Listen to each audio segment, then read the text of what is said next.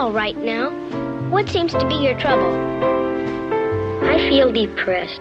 I know I should be happy, but I'm not. Well, as they say on TV, the mere fact that you realize you need help indicates that you are not too far gone.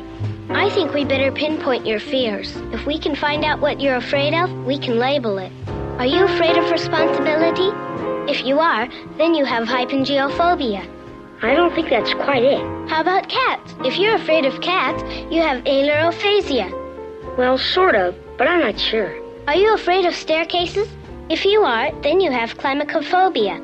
Maybe you have thalassophobia. This is fear of the ocean. Or chephorobia, which is the fear of crossing bridges. Or maybe you have pantophobia. Do you think you have pantophobia? What's pantophobia? The fear of everything. That's it! You know what does do very well in Next Day is shows like The Voice and Idol, those types, Dancing with the Stars, Tony, shows like that. Dancing with the Stars. Tony, do you ever watch Dancing with the Stars taped? Yeah, I used to all the time, but now I have a call-in show on one of our sister stations on Tuesday morning. So Whoa, wait a minute. What? You heard me. What was that? You have a call-in? All right, explain that. This is Tony, our engineer, the Dancing with the Stars enthusiast. Yes, an expert. Yes. Yeah, not expert first. Can you mention a sister station? Yes, of course. Yes. 99.5 The Wolf. I call in every Tuesday morning and talk with Skip and Lisa about the prior evening episode. I didn't know this. Yeah. Who's Skip and Lisa? Wake Up with the Wolf Show. All right. 99.5. But so what I try to do now is I actually have to prepare a little bit for that, so I can't watch it as much fun as I used to. You kind of got to... He's making money off this now. Oh, yeah, they're paying me a ton. This is unbelievable. What I do is... this is another incredible chapter to the Tony Dancing with the Stars thread. Was that Brett Mega? We're two ships passing. Or Scotty K? They're not here, are they? Dude, absolutely. Brett Mega and Scotty K are not here. Tony, which one's here? And I'm not mentoring them. I can only mentor one at a time. What are you talking about? Which one's listening by? Hey, Tony. Dancing with the Stars. Dancing with the Stars. Dancing with the Stars. I promise one of the two, and I'm not positive which is which, but one of the two was just here in a Romo jersey. I promise you. I saw him stop down, move the microphone into place, and I knew something great was about to happen. What are you eating, Tony? The media lunch. It's baked potato with chicken on top, a bunch of toppings, and like a little pasta salad. Pasta salad. Sorry, I wasn't paying attention. Little spud. I was looking at the levels, though. So levels are good, Tony. Levels are good.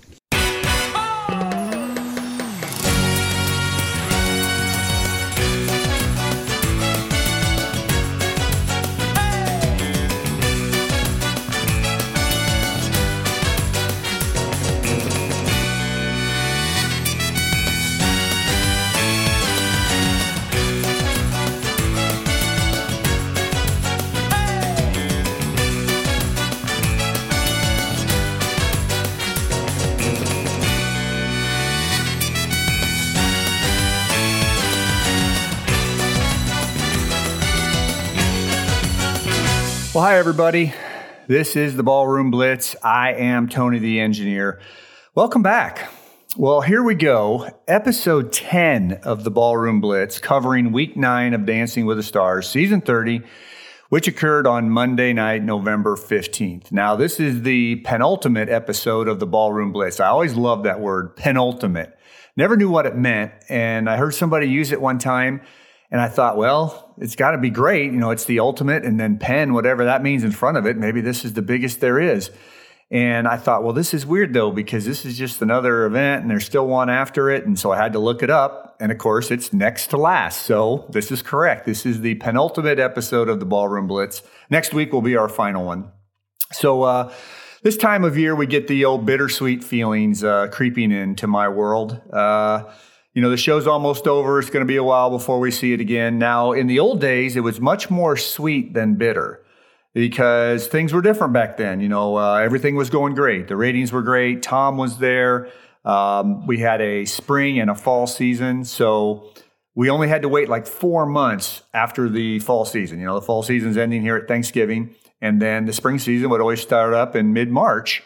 And then we had the holidays right after Thanksgiving, the ending of the show. We had the tour, usually a winter tour in January and February. And next thing you know, it's March. So there really wasn't that big a gap. And then same thing for the spring season to the fall season, about a 4-month wait. Well, these days, unfortunately, it's much more bitter than the sweet part of it. The ratings are bad. Tyra is bad. Tom is gone. The pros are kind of in flux. We've got Val talking about retiring, Cheryl retiring, Whitney and Lindsay are wanting more kids. Haven't seen PETA in a while. Sharna, we don't know what's going on there. She's not doing the tour. At least so far, she's not scheduled to do the tour. And, that's part of it. Pros come and go, and that's okay. But when you add that to everything else that's going on, who knows what's going to happen. Len is pushing 78, the head judge. Will he want to keep doing it? And, of course, there is no the spring season anymore. So we've got to wait 10 whole months until we had the fall season. So next September, hopefully there'll be a season 31. But, you got to have hope. Even though the ratings are abysmal this season, I looked it up. I couldn't believe it the other day. On ABC itself, Dancing with the Stars is still number 1 on the network. Now, they've come back to the pack. Don't get me wrong. There's 3 or 4 other shows that are all getting about 4.5 million viewers a show total. But it's still number 1 on ABC. So as long as ABC has the number 1 show on their network, I don't think they're going to get rid of it. So here's hoping that season 31 comes back. And, of course, we always can hope for changes. I think we've seen enough of the Tyra experience. We're down about 22% in viewership this season. That's just awful. 5 to 7 to 10 is the normal loss of every show that's been, around a while. I would love to think that the ABC executives might say, hey, we tried it. It didn't work. Let's try something different. Because I just think this is going to be a sinking ship fast if they don't do something now. And, of course, something should have been done before, not getting rid of Tom, but that's, spilled milk. We can't talk about that anymore. And next week, though, we're going to have a State of the Show address on our final episode, and I'll give you the lowdown of what I think is wrong with it and what we could possibly do to fix it. It might have to be radical now, whereas a couple seasons ago, it would have been just, fixing little things that needed to be fixed, but now we've got gaping wounds that need to be sewn up and addressed. So we'll see how that goes in our State of the Show address next week. Also, in this show, we've got a special surprise. We're going to have an interview with the one and only Dan McDowell. He is one of our ticket heroes, of course, the Big 9 weekday guys. And Dan is like the last bastion for me as far as hosts that are still embracing the bit quite a bit and actually bringing it to the air. I do a show with Dan and Jake on the Hang Zone every Tuesday at 12:20, our Dancing with the Stars Minute, where we recap the previous night's episode and also have a giveaway for a trip on that show too, as well as this one, which we'll talk about down the road again. Okay, well, it was semifinals on Dancing with the Stars on Monday. And I was super worried about this because it was going to be another double elimination. And the way they have the double elimination set up is they have a bottom 3, and the bottom of the bottom, meaning the very bottom of the scorecard, does not get the judge's save. So that person goes home immediately, and then the other 2 get the judge's save.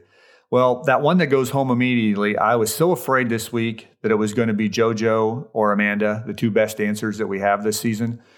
And I guess we all know the results, so it doesn't hurt if I tell you. It was neither one of them, so I was very thankful for that.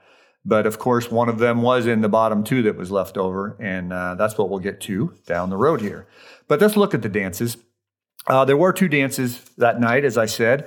One of them was going to be a redemption dance, and they've done this before in the past. It's when each couple gets to dance a dance style that they've already done earlier in the year, but it wasn't so great for whatever reason. Most of these dances occurred early in the season when everybody's still learning the ropes and all that.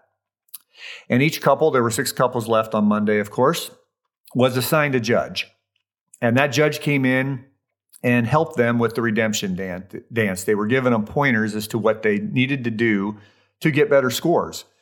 And it's always been my opinion that if you have one of those judges come in and they're going to teach this celebrity how to do this dance, this redemptive dance, they shouldn't get allowed to vote.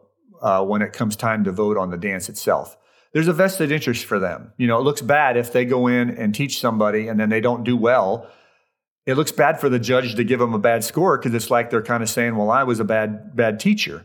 So I think that's always a flaw. And it happened again this night where 5 of the 6 dances, the judge that was assigned to these people on the redemption dances, they gave them a 10.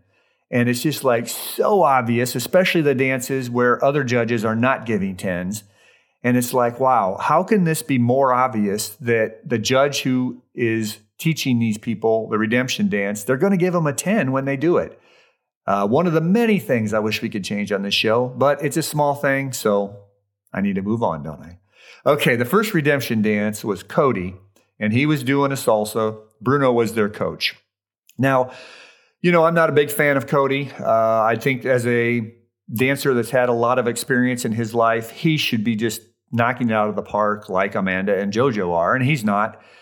And he's better. There's no doubt he's better than the initial start, and he had the rough start with COVID and everything. But when I watch him dance, and it's hard for me to describe it because I'm not a judge, but it looks weird to me. It doesn't look like a pro dancer. He has weird facial expressions. His technique is still not very good for, my goodness, the semifinals. And like all these dances he does, I'm underwhelmed by them. I come away thinking, gosh, it just wasn't that good. And the judges actually agreed with me tonight. They gave him a total score of 35, 2 9s and 2 8s. And again, you should not be getting 8s at this stage of the competition unless you're a poor dancer. And he, I hate to say he's a poor dancer because he's not, but he's not up to the level of a couple of the other dancers that we have this season. And, the judges mentioned it. Let's see, Derek said he had arm misses. Bruno said he messed up on a couple passes. Len said he looked flat-footed. And again, these are things you shouldn't be hearing in the semifinals. So the only thing that's keeping him here, we all know, it's the Peloton Nation. It's his fan base. And I expect him to be okay unless they just, really lowball score him. And I don't think they'll do that at this point. Up next was Melora, and she did a rumba. And she got Len as her coach. Now, Len loves Melora. So I knew, again, this is one of those weird things. Why are you going to let Len vote for her? Because he's their coach now, and he loves her anyways. And, of course, Len gave her a 10, which was ridiculous. Nobody else gave her a 10. And that bothers me that Len buys into this. But I guess it's just human nature. They want to score someone well that they've trained because it might look bad on them. I don't know. But it was ridiculous that he gave her a 10. Again, it was a very good dance. Melora's a good dancer. She did have pretty good rhythmic movement in her hips, which is something you have to have in the rumba. And I love her myself. I want her to get to the finals because not only I think she deserves it. Number 2, she would become the 3rd oldest person to ever reach the finale. And that's pretty impressive in my book. I heard her talking on somewhere off the show that she's lost like 12 pounds, I think. And she says, I've done nothing different as far as my diet and everything else, but just working that hard and everything. She looked great coming into the show, and she looks fantastic now, too. So that's the physical, though. But she's still a good dancer, but they gave her a score of 36. Len gave her a 10, like I said, was crazy. Bruno and Derek gave her 9s. Carrie Ann gave her an 8 because I think of a lifting her toe off the ground. She's the lift police, we know. Up next was Suni. She was going to be doing a foxtrot for her redemption. Carrie Ann was their judge. Once again, guess who gave her a 10? Only Carrie Ann. Again, a goofy thing here, but Carrie Ann came in and gave her all the pointers, she wanted her to do. And once again, the other judges saw flaws still. Len said the footwork was an issue. Derek said the frame could have been better. Bruno said the frame could have been better. And of course, Carrie Ann gushes all over it and gives her a 10. Again, another problem with this show with scoring that they need to fix, but it's a small problem, so let's move on. I know I can't help myself, can I? I keep going back to stuff like that. Up next is JoJo. She did an Argentine tango redemption. Len was her coach too. And, JoJo is always great. She's always in sync with Jenna. They do so many side-by-sides, and they look so good together when they dance. JoJo has to do a lot of lifting in this. That's normally the man's, job. But we've talked about this. She's a little bigger than Jenna, and she's kind of taken over the male role, I guess. But her lifts are always very good. And in general, JoJo is just kind of an athletic person that does it gracefully. And boy, what a great combination that is. And I don't know, maybe it's me being a guy, but the two gals dancing together is always sexy to me. So the judges agreed. They thought it was perfect, and they gave her a score of 40, the perfect score. Up next, number 5, Iman. He was doing a tango. Derek was his coach. And boy, what a great coach to have. Derek's the greatest of all. We know that. And they made a point to show that Derek was saying about his frame, what he can do to help with that better. And little I guess, mind games or mind vitamins, you could call them. I think that's what we call Razor Ray, the guy on the ticket, the hockey guy. He has these mind vitamins that say really basic things in a really cool way to help you remember them. And he did that with, Derek did that with Iman's shoulders. He was talking about doing a string and pulling it back and how much that would pull back your shoulders and, visualize that. And he was really good in the tango. It was, that's your ballroom dance, and you got to be in hold.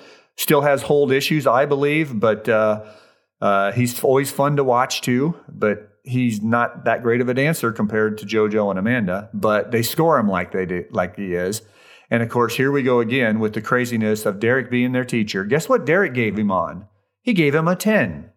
Again, how obvious is this, and why do we allow this kind of stuff? The other 3 judges gave him a 9 for a total of 37. You can't get upset with that, except the silly 10 again. That wasn't a 10 dance. He still has technique issues. He still has his shoulders up at times. Bruno said he was squatting at times in that dance. And but they're scoring him so high now, he's probably going to either win this thing or Cody is, because of their fan bases. Number 6, Amanda. She was dancing a tango as her redemption, and Len was their coach judge. Of course, Len gave her a 10, but everybody else pretty much did. Carrie Ann did not because of the lift police again. Her foot came off the ground, but she got 3 10s and a 9 for a 39. What can you say? Amanda's a good dancer. JoJo's a good dancer. They're going to have good scores. And Amanda's really kind of come out of her shell a little bit the last couple of weeks with her emotions and expressing more and performing more. So I think she and JoJo are right there together at the top. And that was kind of the redemption round then. So then they had their regular dance. And Melora started that off with a contemporary. And boy, they really hit the contemporaries hard. It was really weird here for this last dance. They gave 4 contemporaries and a jazz, which is basically a contemporary. And that means it's a free-for-all. You don't have to have specific dance moves in it. I mean, you kind of do, but it's not nearly as specific as a ballroom dance like the tango, where you have to do these kinds of movement. And I thought that was kind of weird. If you're going to do that, give it all. Give that 6th person a contemporary or jazz too. But they didn't. So Melora had a contemporary. And like I said, it allows for most anything. And she's great at showing emotions. The actress in her is coming out. And it's hard to say much bad about her. She's just a good dancer. And they gave her 4 9s for a 36. And Cody was up next, and I feel bad for Cody here because he did have to do a ballroom dance or Latin dance, the Argentine tango, where you do have to be in hold and sometimes, and you do have to do certain things with your legs and certain movements that you have to have in that dance, where everybody else in this final round got, like I said, contemporary or jazz. So I didn't think that was very good for him to get that, but that's the way it is in this show.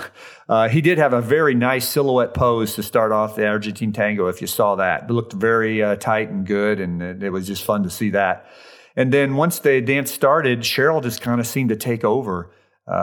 She did a lot of dancing around him. He did a lot of standing, which, again, is not good at this stage of the competition. It's not good anytime, but especially not now. And the judges all call him on it. But the next thing you know, they're giving him 4 9s. And this is a recipe for disaster as far as he's probably going to win this thing, because you can't give a guy like that or that kind of dance 9s, I don't think, especially 4 9s. But they score high as we get into the finals, as we know. Up next was Suni with the contemporary. And, another good dance from her. There's always kind of a split thing. It seems like they have a hard time giving her a perfect score of 40. But they ended up giving her a score of 38. And, she relied on her gymnast moves and technique a lot. And there's nothing wrong with that. That's her strength. Why not use it? But I think it almost became a little, samey, I guess is what Len called it. Len Goodman called there was a lot of gymnastic movements in the dance, and it just was like repeating themselves over and over. They were great movements, and she did them well. But like he said, it was kind of a samey dance. I was seeing the same movements throughout the dance, and he did not give her a 10. And I love that. A 10 is supposed to be given for the best of the best. And this was very good dance again, but I didn't consider it a 10, and Len and Bruno did not consider it a 10. So again, a 38 for her. Let's see. Number 4 up in this second round was JoJo. She was doing a contemporary also. And, she's lucky that she has Jenna as a partner, not only because they seem to mesh really well together, but Jenna is one of the great choreographers on this show. I would put her up with Daniela as the two best probably of all the pros right now. And she brings great choreography to every dance, and the contemporary, that really helps. And then JoJo always brings something extra, in just her performance and her expressions. And, they're always in sync too. So it was another great dance. What can you say about JoJo? She got a 40, and I think that was deserved. Up number 5 was Iman, and he was doing a jazz that looked a lot like a contemporary, the look and the feel of it. So basically that's what it was. The thing about Iman is... Again, he's got his own distinct movements and kind of swag, I guess you'd say. We've talked about that before. And whenever they get out of hold, he does that movement, and it's great and it's fun to watch, but it doesn't seem like a ballroom kind of move. It seems like he's going out to the club and doing his thing. And that's okay, but this is a ballroom competition. Now, again, with the contemporary or the jazz, you can get away with that. Because you don't have specific moves that you have to do. But with those contemporary and jazzes, you don't have a whole lot of technique to master or content. It's kind of free for all, and that helps him. And they gave him a score of 38. Again, I think that was too high. I don't think it was a perfect 10 dance, but Carrie Ann and Derek did. He's the lift master. He's so great at coming up with these beautiful looking lifts. And I know Daniela choreographs that, and she's great because she's so strong and small that he can move her around very easily. And I even hesitate to say this, but he did like 4 or 5 more lifts in this. And I'm like, yeah, those are fantastic. But it's almost like, I don't want to say boring, but it's like, okay, we've seen you. We know you can lift good. Let's do something different. And, it's smart for Daniela probably because it does look great. And I think it sways the audience to vote for him. But as a technique person, I want them to try something different and show us a little something different. The judges have said that off and on throughout the season about surprise us, wow us, and that'll get you a 10. And even though these lifts are incredible, it's like I've seen a bunch of these already. Let's try something else. Last up in the second round was Amanda, and she was doing a contemporary. And boy, they showed the video edit of this of her husband who died from COVID. And at their wedding, and they were doing a song by him. And you talk about a tearjerker. Boy, this made everybody weep. And as good a dancer as she is, you knew this was going to be a 40 dance, and it was. And very emotional, but I think it was very well deserved too. It wasn't she got that 40 because it was just an emotional field package. She's a great dancer. And unless she would have fallen down or something strange would have happened, I think she was going to get a 40, and she did. So we add up the scores of the 2 dances for the night. JoJo has a perfect 80. Amanda has a 79, only because of that one lift that Carrie Ann took off a point. Then you have Iman at 75, Suni at 75, Melora at 72, and Cody at 71. So when you have a double elimination, you have the bottom 3. So they add in the fan vote. And of course, we know what happens with Iman and Cody when they add in the fan vote. Phew, they jump right out of that bottom. So they're safe. And that means one of either Amanda or JoJo has to fall to the bottom. And sure enough, it was Amanda. So in the bottom 3, we had Melora, Suni, and Amanda. Just highway robbery in my book, because I won a legitimate champion. All three of those dancers were better than Iman, or are better Iman than Cody, in my opinion. But we knew one of them had to go immediately because it was the bottom 3. And the very bottom goes home in a bottom 3. And that was Melora. So Melora Hardin went home right away. And that left it up to Suni and Amanda. And the judges unanimously decided to save Amanda, and Suni, the gymnast, went home. So Melora and Suni go home. Amanda and JoJo, Iman, and Cody go to the finals next week. Okay, well, why don't we do our final top 10 list of the season? If you guys have been listening, I have my own personal halls of fame, or I call them halls of fame, but they're really basically a top 10 list. And these are the ones that I never really wrote down, so it's been fun to revisit them. And this last top 10 is going to be the best. It's going to be the greatest dances ever on the show. This is very subjective, of course. We all have our favorites. There's different things that make a dance favorite for each of us. So just remember, these are my opinions and my opinions only. So that's what we'll go with.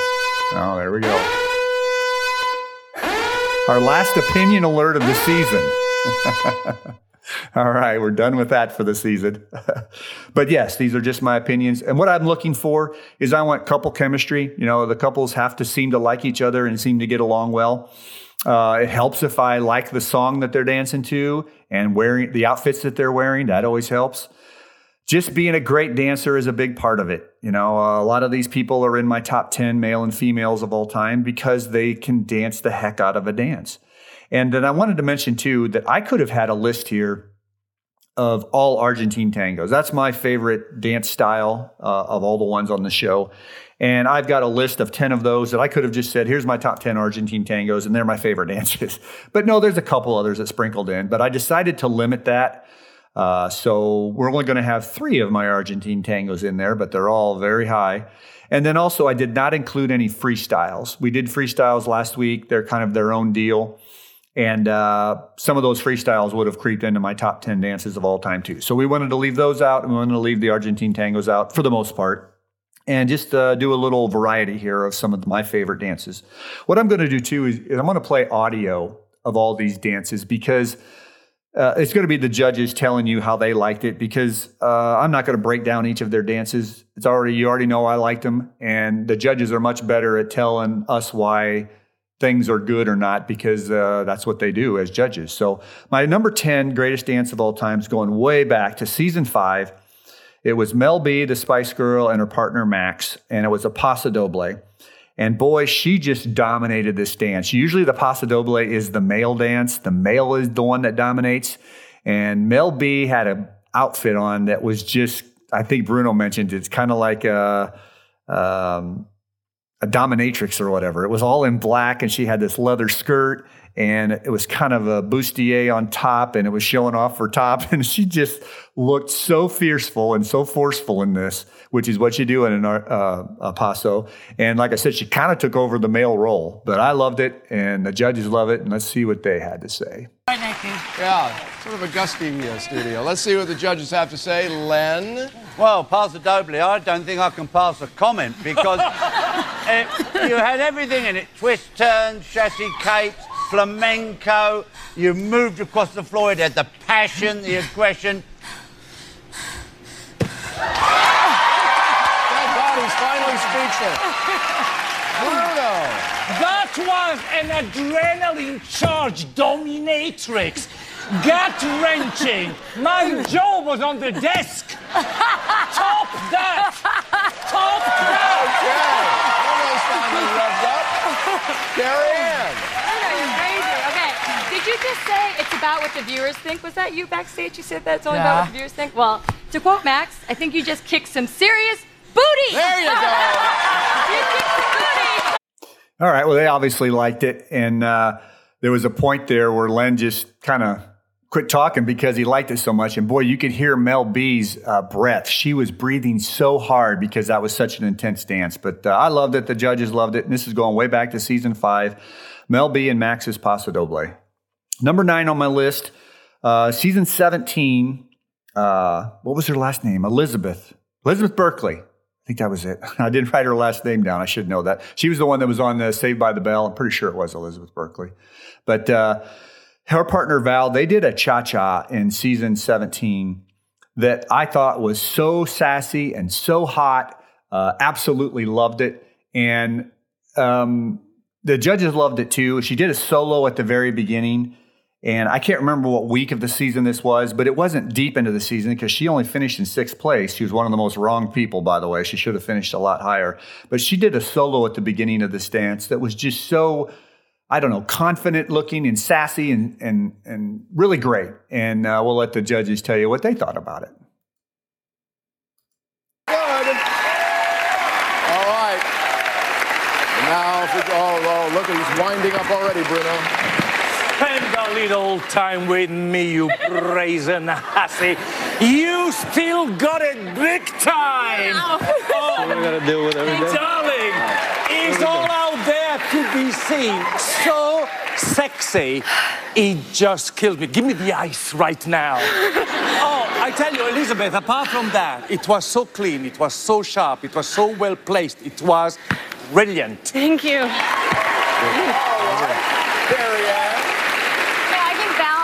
Into this, but you have been nothing but poised and graceful in accepting any criticisms. I see how hungry you are. You listen to everything. You apply it every week. You grow, you grow, you grow. Tonight, you were like a white panther. You were insane. I mean, that solo, I don't see other people doing solos that are like that at this stage. You have so much confidence. It shows you off. The partnering was incredible. You were so tight, and you're so tall, and it's way harder for you. And I loved it. Thank you so much. Want to make it unanimous? It's going to be unanimous. Okay. I tell you, you are a formidable partnership. I'm telling you, the more I see, the more I like. You're consistent. Whatever dance you get is always up there, I'm telling you. And your hips, whoa, hypnotic. Fabulous, well done. We need a pill right now. All right. Well, they loved it too. I don't know if I told you it was a cha-cha. So my number 9 on the list, Elizabeth and Val's season 17 cha-cha. Number 8 on my list, and this is probably the dance that was lowest scored, or I'm sure it was, and it was because it was night 1 of a season. We're going to go back to season 24, the champion, Rashad Jennings, and his cha-cha-cha with Emma, his partner. And I could even tell on that first night, I remember watching this. I was out of spring training working the Normandy invasion. I was in the hotel room that night. This was night 1. I'm sitting in my hotel chair, and I'm jumping out of my chair, fist pumping the air when I saw this dance. And this was week 1, Rashad's cha-cha with her.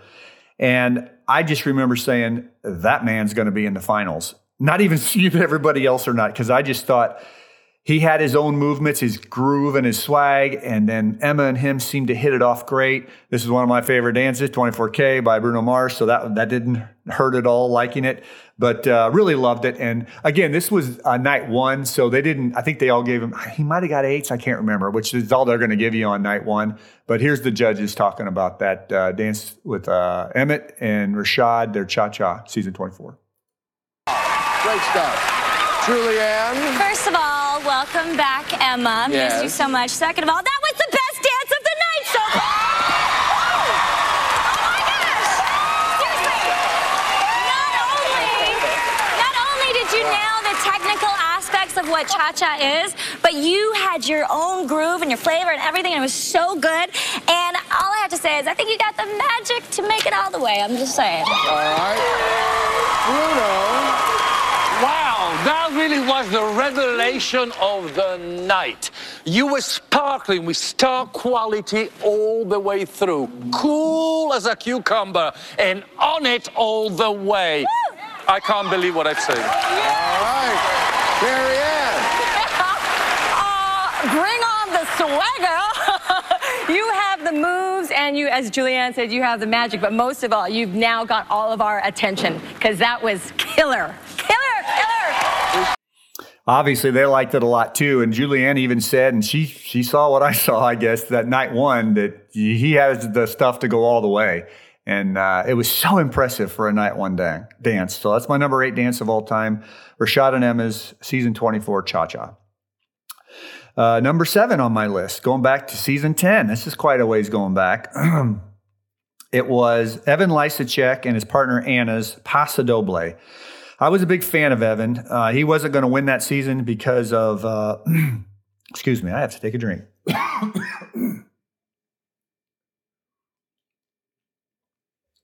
Sorry about that. He wasn't going to win that season because of Nicole Scherzinger, but Evan was a great dancer. He's an ice dancer too, basically ice skater, so you knew he was going to be good. But I loved his paso. I loved his Argentine tango. And I decided to put the paso on this list because we've got enough Argentine tangos on this list. But this was a classic dance of the male dance, and he dominated it. Boy, it was just so forceful. I think Carrie Ann even mentions guttural here. We'll hear that. But he dominated this so much, and he's got incredible body control. Now, that's from his ice skating, of course. But I just loved it, and the judges did too. But let's see what they have to say about it. The smoke is still clearing. So we'll press on. Bruno, go ahead. Evan! Strong yet artistic. Plenty of attack. The best elevation we've seen in a paso doble this season. A paso doble with passion, and you got balls! Okay, Carrie Ann. Yes, he does. Yeah. Evan, oh my God. Normally your movements are so beautiful and so big, but tonight they were like from here, and they were guttural, and they were powerful, and they're like, All right. I'm sorry, I loved it. That's it. I got that sense. All right, Len. Did my hair fall out? You know, the paso doble is the man's dance. The man should dominate, and it is so difficult for a celebrity guy to dominate these professionals. You did it. You came out, attack, aggression, fantastic. All right, guys, head on. Obviously, they all loved that. It was quite a dance. And that is Evan and Anna's Paso Doble from season 10, my number 7 dance of all time. Number 6, going back to season 16, this was Zendaya Coleman and Val. And Zendaya was that 16-year-old gal that was, at that time, was the youngest person in the history of the show. And she was just such a delight. She kind of, had that, I don't know, sunshine in her step every time she moved, a lot like Bindi Irwin did in season 21. And it was just fun to watch her and everything she did. Well, they did a dance in season 16 that they called a hip-hop dance or a hip-hop style. And I'm thinking, oh boy, this isn't going to be good for me. And next thing you know, it's one of my favorite dances of all time. And it was because of her. Our partner Val did a great job in this too. They made a big deal out of that. Val didn't know how to dance hip-hop, and so she was teaching him how to do it because she certainly had a lot of dance experience coming into the show. But it was a blast to listen or watch, and here's what the judges had to say about it. Bruno!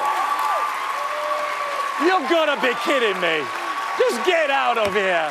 I mean, come on, that was ridiculous. So cool, it gave me chills. So hip, you just were, I'm sorry, the word.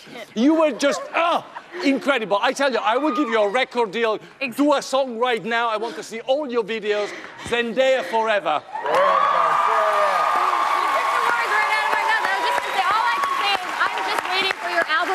And I'm going to be your biggest #1 fan. But hold on.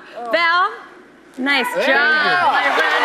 Thank you. Out there. You killed it. She told me everything I know. That was great. Well, that's what I like, Val. I like the attitude that you both came out with. It wasn't all crash-bang intense. It had a cheekiness to it. It had a bit of fun going on. There was great rhythm. I thought it was fantastic. Congratulations. Yep. Quite a dance. Everyone liked it. And it was cheeky, as Len said. It wasn't in your face too much. It was just a fun thing that a young woman would do or a young girl would do. Zendaya and Val's Hip Hop, my 6th greatest dance. Number 5, going back to season 18, James Maslow and his partner Peta, they did a cha-cha-cha. I think that's the 3rd cha-cha-cha is on my list too. I always like those dances quite a bit. And he did a takeoff of a Michael Jackson song that was so cool, so slick. There was so much chemistry between James and Peta that season. And there was so much content in this cha-cha. It was written all over it. I think Carrie Ann mentions this about, it was a Michael Jackson song, but it had James Maslow's print on it. And that's hard to do with Michael Jackson. So this is the judge's comment, James and Peta's cha-cha-cha. Now we can go see what our judges have to say. Carrie Ann, focus. I'm sorry, so like, okay, wait, okay. Okay. James, we've seen Michael Jackson 1,000 times. It is really hard. And I'm surprised you decided to go this route because it's hard to pull off Michael Jackson well. What you did tonight was spectacular because you gave us Michael Jackson, James Maslow style, Dancing with the Stars with cha-cha all over it. And that was, oh my God, it was so good. And Paul Anka!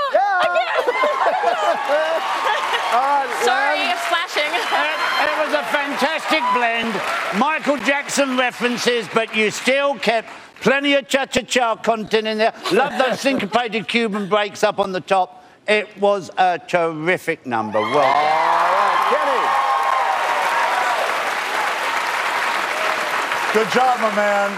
It was obvious that you put your heart and soul into that and that you took real care in doing everything you could to make it your best, and you did, and it was electrifying. There you go. And Bruno. You managed to make it effortlessly cool and yet on fire. There was a bit of a smooth criminal here, a bit of bad there. Overall, a thriller of a cha-cha-cha. There you go.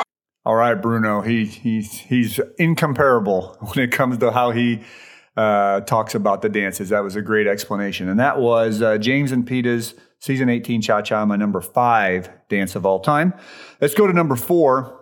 Back to Season 16. This is Kelly Pickler and her partner Danic's. Here we go. Argentine Tango run we got coming up. Like I said, I just have an affinity for this style. So it's hard not to have a good one for me. Well, I shouldn't say that. You still have to have good technique and all that stuff. Of course, Danic's the master. And Kelly Pickler was so unbelievable that season. Supposedly she had not had any dance experience. They came out. This was a classic Argentine Tango look, all red and black. The lights, the clothes. They did a silhouette at the beginning with the two of them. And when you do that, you know, any imperfection or flaw is going to be noticeable. And I didn't see anything. Just thought this was such a sexy dance. This is Kelly and Danic's Argentine Tango. And here's what the judges had to say.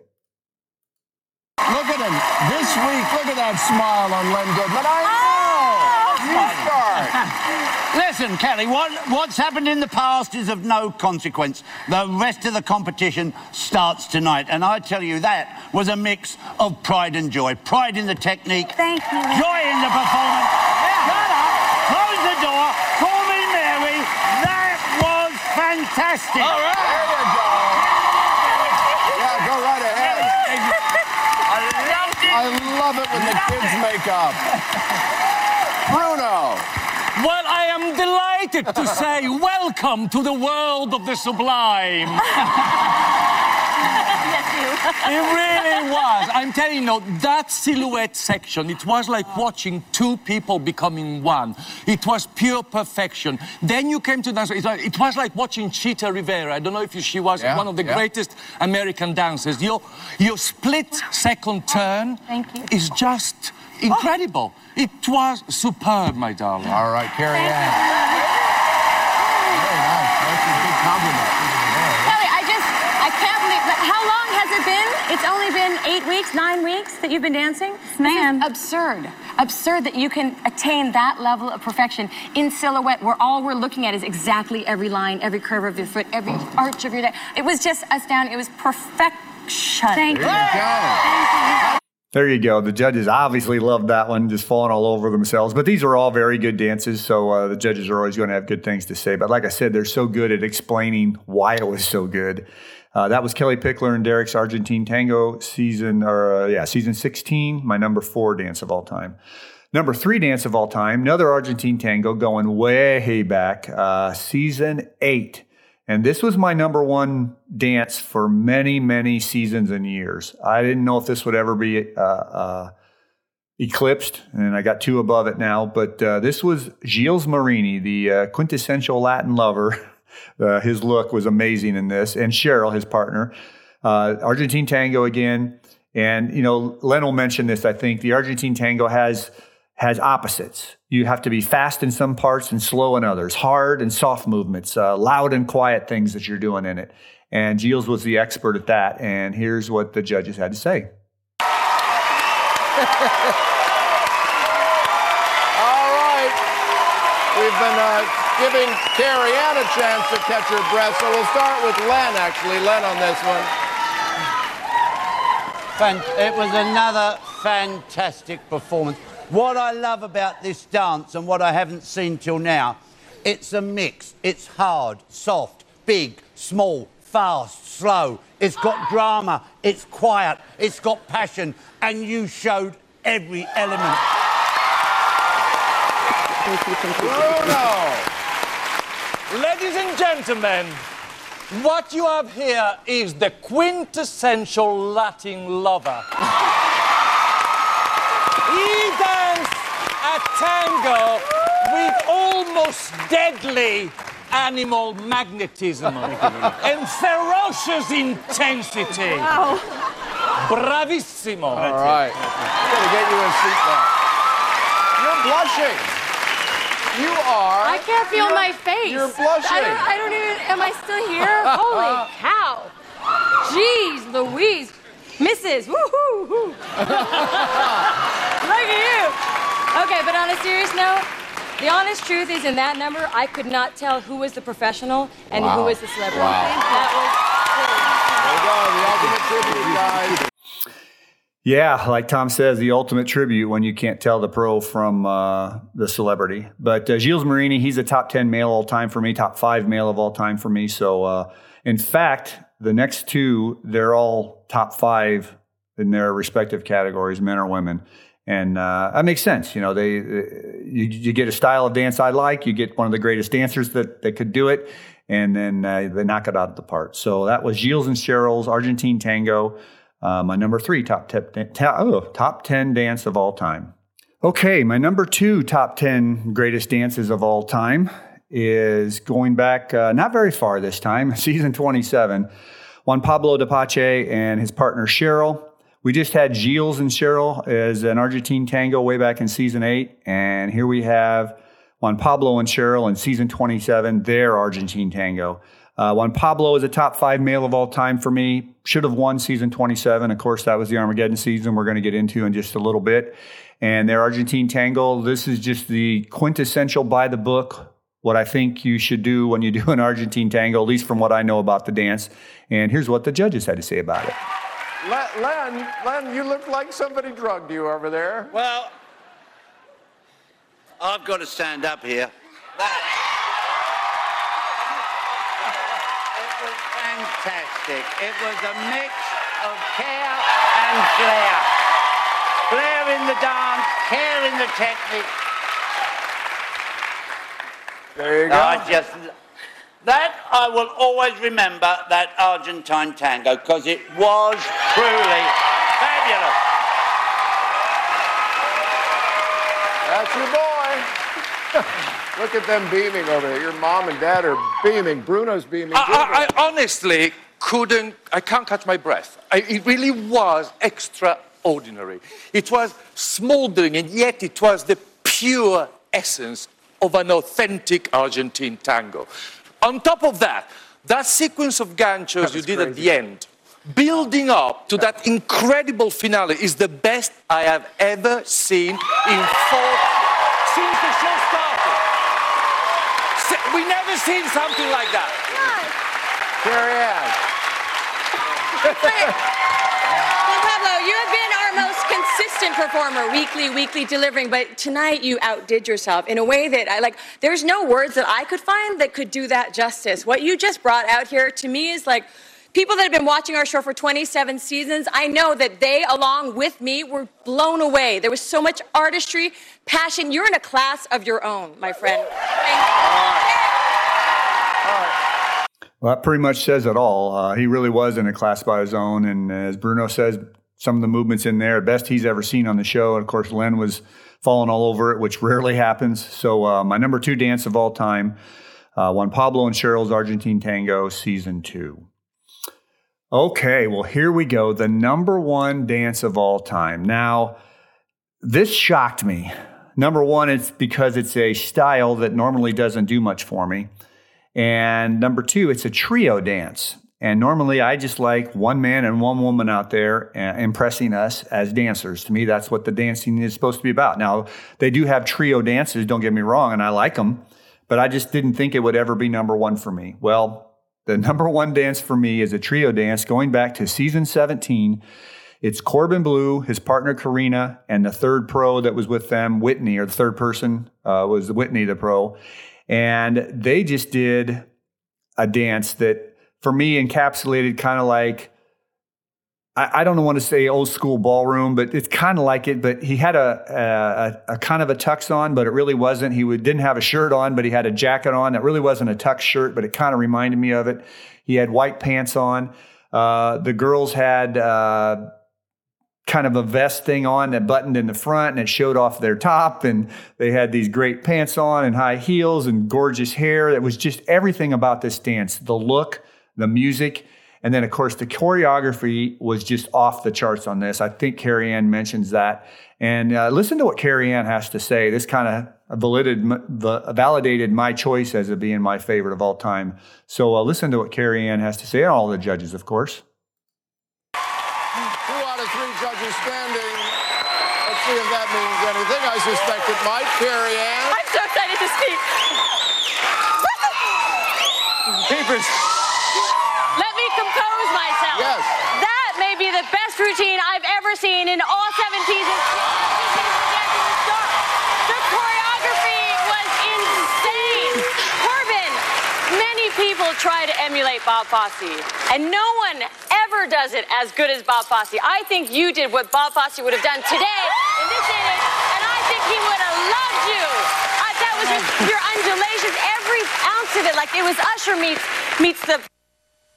Oh, did I say something wrong? The funny tap and all. It was such an amazing combination of so many styles and showcased you in the most beautiful way. I'm sorry, girls, I didn't even see you in the number. Let's bring... I'm sorry, I didn't. I couldn't help it. You blew my mind. Finger looking good. And do you want to get into this question? Wow.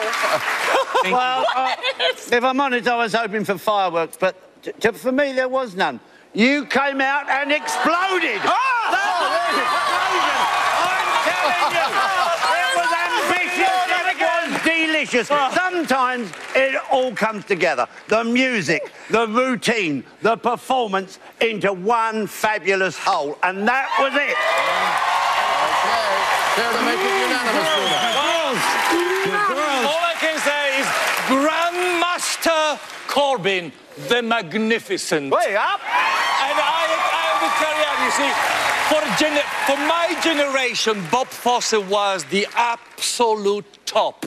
It's something that I always thought was unbeatable, and nobody kind of lived up to that kind of standard you did tonight. Well, pretty impressive stuff from the judges. Carrie Ann basically saying it was the greatest dance she'd seen in the 17 seasons of the show. Len Goodman really faked me out. I don't know if you heard him there at the top. He was like, well, I was expecting fireworks and I didn't really have that. It was an explosion. And he had me going. I thought, Len, you could not have liked that. And of course, he was just kidding. Like he said, everything came together. The music, the dancing, the choreography, the costumes, just perfect. So that's my number 1 dance of all time. Corbin, Karina, and Whitney, their trio jazz dance, season 17. Okay, well, let's change gears here just a little bit because we have an important guest to get to right now. And without further ado, we're just going to get into it. Here's Dan McDowell. Now, I need to have the audience applause. We don't have that, do we? Do you add it in? I don't know. We might be able to do that. But first of all, Dan, thank you for having me up here to the Den. I've heard a lot about it, and it's amazing to see in person here. Yeah, do you want to say anything about it? What do you have? You know, it's great, number 1. I am curious about the name. I've kind of heard the Den of Iniquity, the Den of Inequality, and the Dragon Den. Is there any others I don't know about? Or that sounds like just about it. How did it come up with 3 names, and where did that come from? I wasn't around for that, I guess. I didn't hear it. I think just because the Den of Iniquity is it's a term, right? You've heard that? Yep.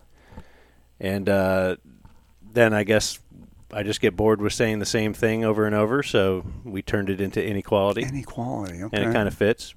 All right. Because we are superior to the female race. Okay. Maybe, I don't know.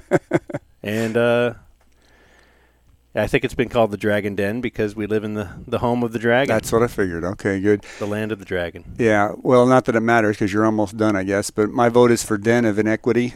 I think that fits you a little better.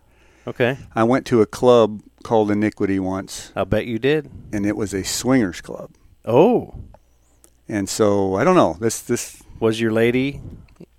No, with in you? Or fact, like most things in my early life or middle life, it was all ticket related. If you remember old Big Dick Hunter, the nighttime host. I certainly do. He would frequent through the station. The station would advertise gentlemen's clubs and various places, and he would go to them for appearances. And he and I, well, not me, but the promo crew, which was me and two ticket chicks at the time, we went to a place called Texas Showgirls one night. And it's a defunct club, used to be on Restaurant Row. And his guest that night was Ron Jeremy. I don't know if you know that name or not. I certainly do, and I associate it with Big Dick Hunter's show. Okay. Anyways, we went to that, and it was just crazy. You know, I loved Big Dick Hunter because he was a ticket host, so he was kind of a hero of mine. And he would talk to you. And in the early days, any of these guys that would talk to me on air, it was like, wow, they acknowledged my existence, number one. Well, he came over at the end of that appearance, about 8:40. I think it was a 7 to 9 appearance. I'm here with two ticket chicks. And he says, hey, Ron and I and his crew, we're going down to Iniquity down the street. You guys want to come along? And so, of course, you do. My eyes probably just jumped out of their sockets. I look at the two ticket chicks. And I don't even know if they knew what it was. It was kind of like, is this a club or something? Yeah. We need to go. And they said, okay, we're going. So the three of us were going to go. And Big Dick says, well, we're going to be in a limo, so there's not enough room for you guys. But get in your cars, come down, tell us you're with the station, everything will be cool.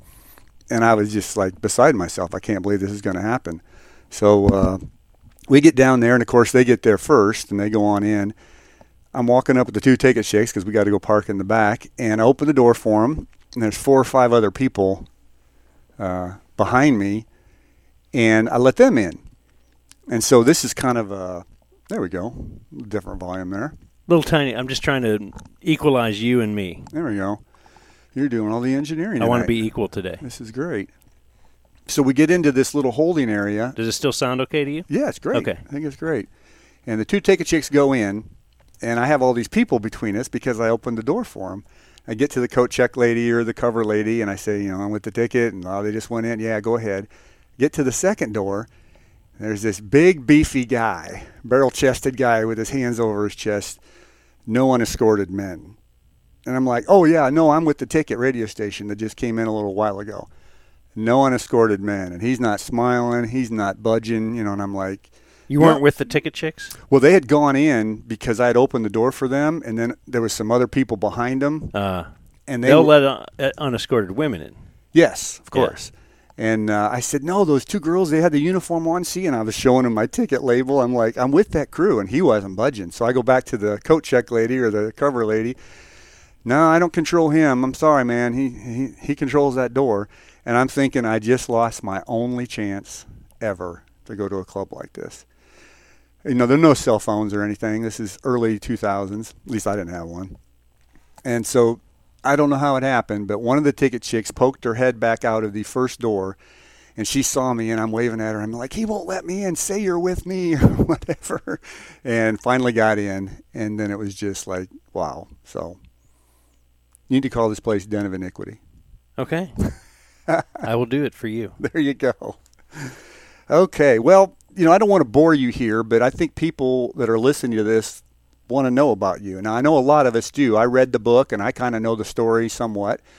Would you mind telling us just a little bit briefly how you got to the ticket? You grew up, you went to college, you worked in Ohio for a little while. How did all that happen? And then how did you get to come down here? Yeah, I grew up. I did go to college in Ohio. In Athens, Ohio, which is southern Ohio. It's south eastern Ohio, I guess. Yep. And worked as a sales guy / play-by-play guy. I got a job. My first job out of school was at WATH in ATH was Athens, sorry. WMOA in Marietta, Ohio, which is also southeastern Ohio. Uh-huh. And I just wanted to be a play-by-play guy. That was my goal, to do baseball play-by-play. All right. And they opened up a little satellite station called WJAW, which was named after the owner, was John A. Worf. All right. He was the longtime voice of the Buckeyes in Columbus, a play-by-play guy himself, and they did a ton of high school play-by-play for area teams. And so I figured if I get a job as a sales guy there, but just show that this is what I want to do, I might get my foot in the door and do some play-by-play. So I did. And after I was there for a few months, and they opened up this WJAW, and I got my first ever contract. He said, I want you to sign a year-long contract to start up WJAW. It was located in a place called McConnellsville, Ohio, which was a very small town. And that was a station that was about the size of this den of iniquity. Mm-hmm. My above-the-garage little studio apartment that I live in here is the station was located there, but they simulcast with the Marietta station, which was 45 minutes away, 30 minutes away, whatever. And in the morning, I would get up and do a 6 a.m., 7 a.m., and 8 a.m. newscast. And then I would do news and sports, just as a quick hit on the simulcast of the Marietta station. And then at night, he said I could do play-by-play. And I did the Morgan High School Raiders football games, and I could do all the baseball or basketball that I wanted as long as I sold a certain amount of sponsorships for the game. Okay. And I think that might have been, there were 10 avails, so we could sell 10 ads. I would sell a local store, the feed store, for $100. You can get 4 ads in tonight's game. All right. And if I sold, I think I had to sell 7 of those. So if I could clear $700 for the boss, I could announce the game. So that was my motivation. Sure. I wanted to be a sports broadcaster. They wanted to make money. I didn't want to be a sales guy, but in order to do the games, I had to sell the spots. Sure. Yeah. So I did that. And I could do baseball, like I said, whatever I wanted. So I did that for a while. Then I went to Athens, Ohio, and went and worked somewhere at WATH, doing the very similar thing, selling and doing play-by-play, until I pretty much got fired because I was on the air there. They would also have me on their FM Wacky Morning Show. Okay. So they had an FM Wacky Morning Show. And they would invite the sports guy on to talk about that weekend's games. And one Friday morning, I told him, tonight we've got a game. It was a basketball game coming up against the scummy Trimble Tomcats. And I referred to this town as scummy. Well, this is actually an area, it's very, very depressed. It's very poor. It's like the backwoods. It's Appalachia. Mm-hmm. And, even when you know that you are downtrodden and poor, you don't like other people to tell you that. And I didn't mean it as that. I just meant it as they're our rival. Sure. We don't like them. We want to beat them. Yeah. And really, I didn't care, but I was the announcer for Athens. Well, some parent mom got a hold of this information that the guy on the FM station in Athens said they were scummy. And so now complaints, we're going to boycott some, business that's on your station, whatever, just a lot of threats. And they called me in and said, this is a big situation. We're going to suspend you for tonight's game. And we want you to apologize to the team. So I had to go in to the Trimble locker room before the game and apologize to a bunch of high school kids who had no idea who I was, who didn't care that I had said that they were scummy, but it was to appease the parent that wanted. Then the station didn't want her to start calling our clients and all that kind of stuff. Mm-hmm. And I never did another game. Really? They told me if I apologized, everything would be fine, but then it kind of wasn't fine, and I kind of didn't want to sell ads anymore, and I was kind of. And so after doing that, I was kind of tired of doing this play-by-play for high school, and it was just very redundant. It was not creative at all. You just interview the coach, do the game, do the post-game, do it again next week. I don't know. It just seemed I didn't want to be a play-by-play guy anymore. Got it. But I figured and I didn't want to sell. I hated selling. Mm-hmm. And the FM guy, the Wacky Morning Show, was not funny at all. He thought he was funny, And, he had a job where he just got to leave at 10 a.m. and never come back again until the next morning. He didn't have to sell ads in order to justify his existence. And I thought, if this guy, who really has nothing, can get a job as an FM DJ and do a comedy-based morning show, there's got to be a job out there for me where I don't have to sell. So my only goal was to get a job not selling, which I did in Zanesville, Ohio, at a station where I worked on a morning show with a girl named Michelle, and she would also often call us Mad in the Morning. So like bad radio. It was Michelle and Dan. And Michelle had a fake eye, which was very obvious because she didn't clean it very often. Apparently, you were supposed to clean it now and again. And it was very cloudy, brown. I guess she had a brown eye, if you want to be hilarious about it. Maybe she had two, I suppose, right? She had two brown eyes, if you want to look at it that way. So anyway, I did a radio show there for, I don't know if it was a year, 8 months, something like that. And from there, I heard about a station that was starting up in Cleveland called WHK, and it was very soon after The Ticket was born. So The Ticket was one of the first all-sports stations in the United States. Yeah. But after The Ticket was born, others started to pop up across the U.S., like seeing this great success that's happening down here. Mm-hmm. Why can't our town have an all-sports station? And so that's what happened in Cleveland. And I had a friend who worked in sales at this station and said, hey, they're looking for people. So I headed up to Cleveland and moved into my mom's basement with the goal of I want to work there. And I got a job there. They could only, officially pay me for 15 hours a week or 20 or something like that. But I was there all the time. I had nothing, no ties or anything, no women, no woman or, whatever. Sure.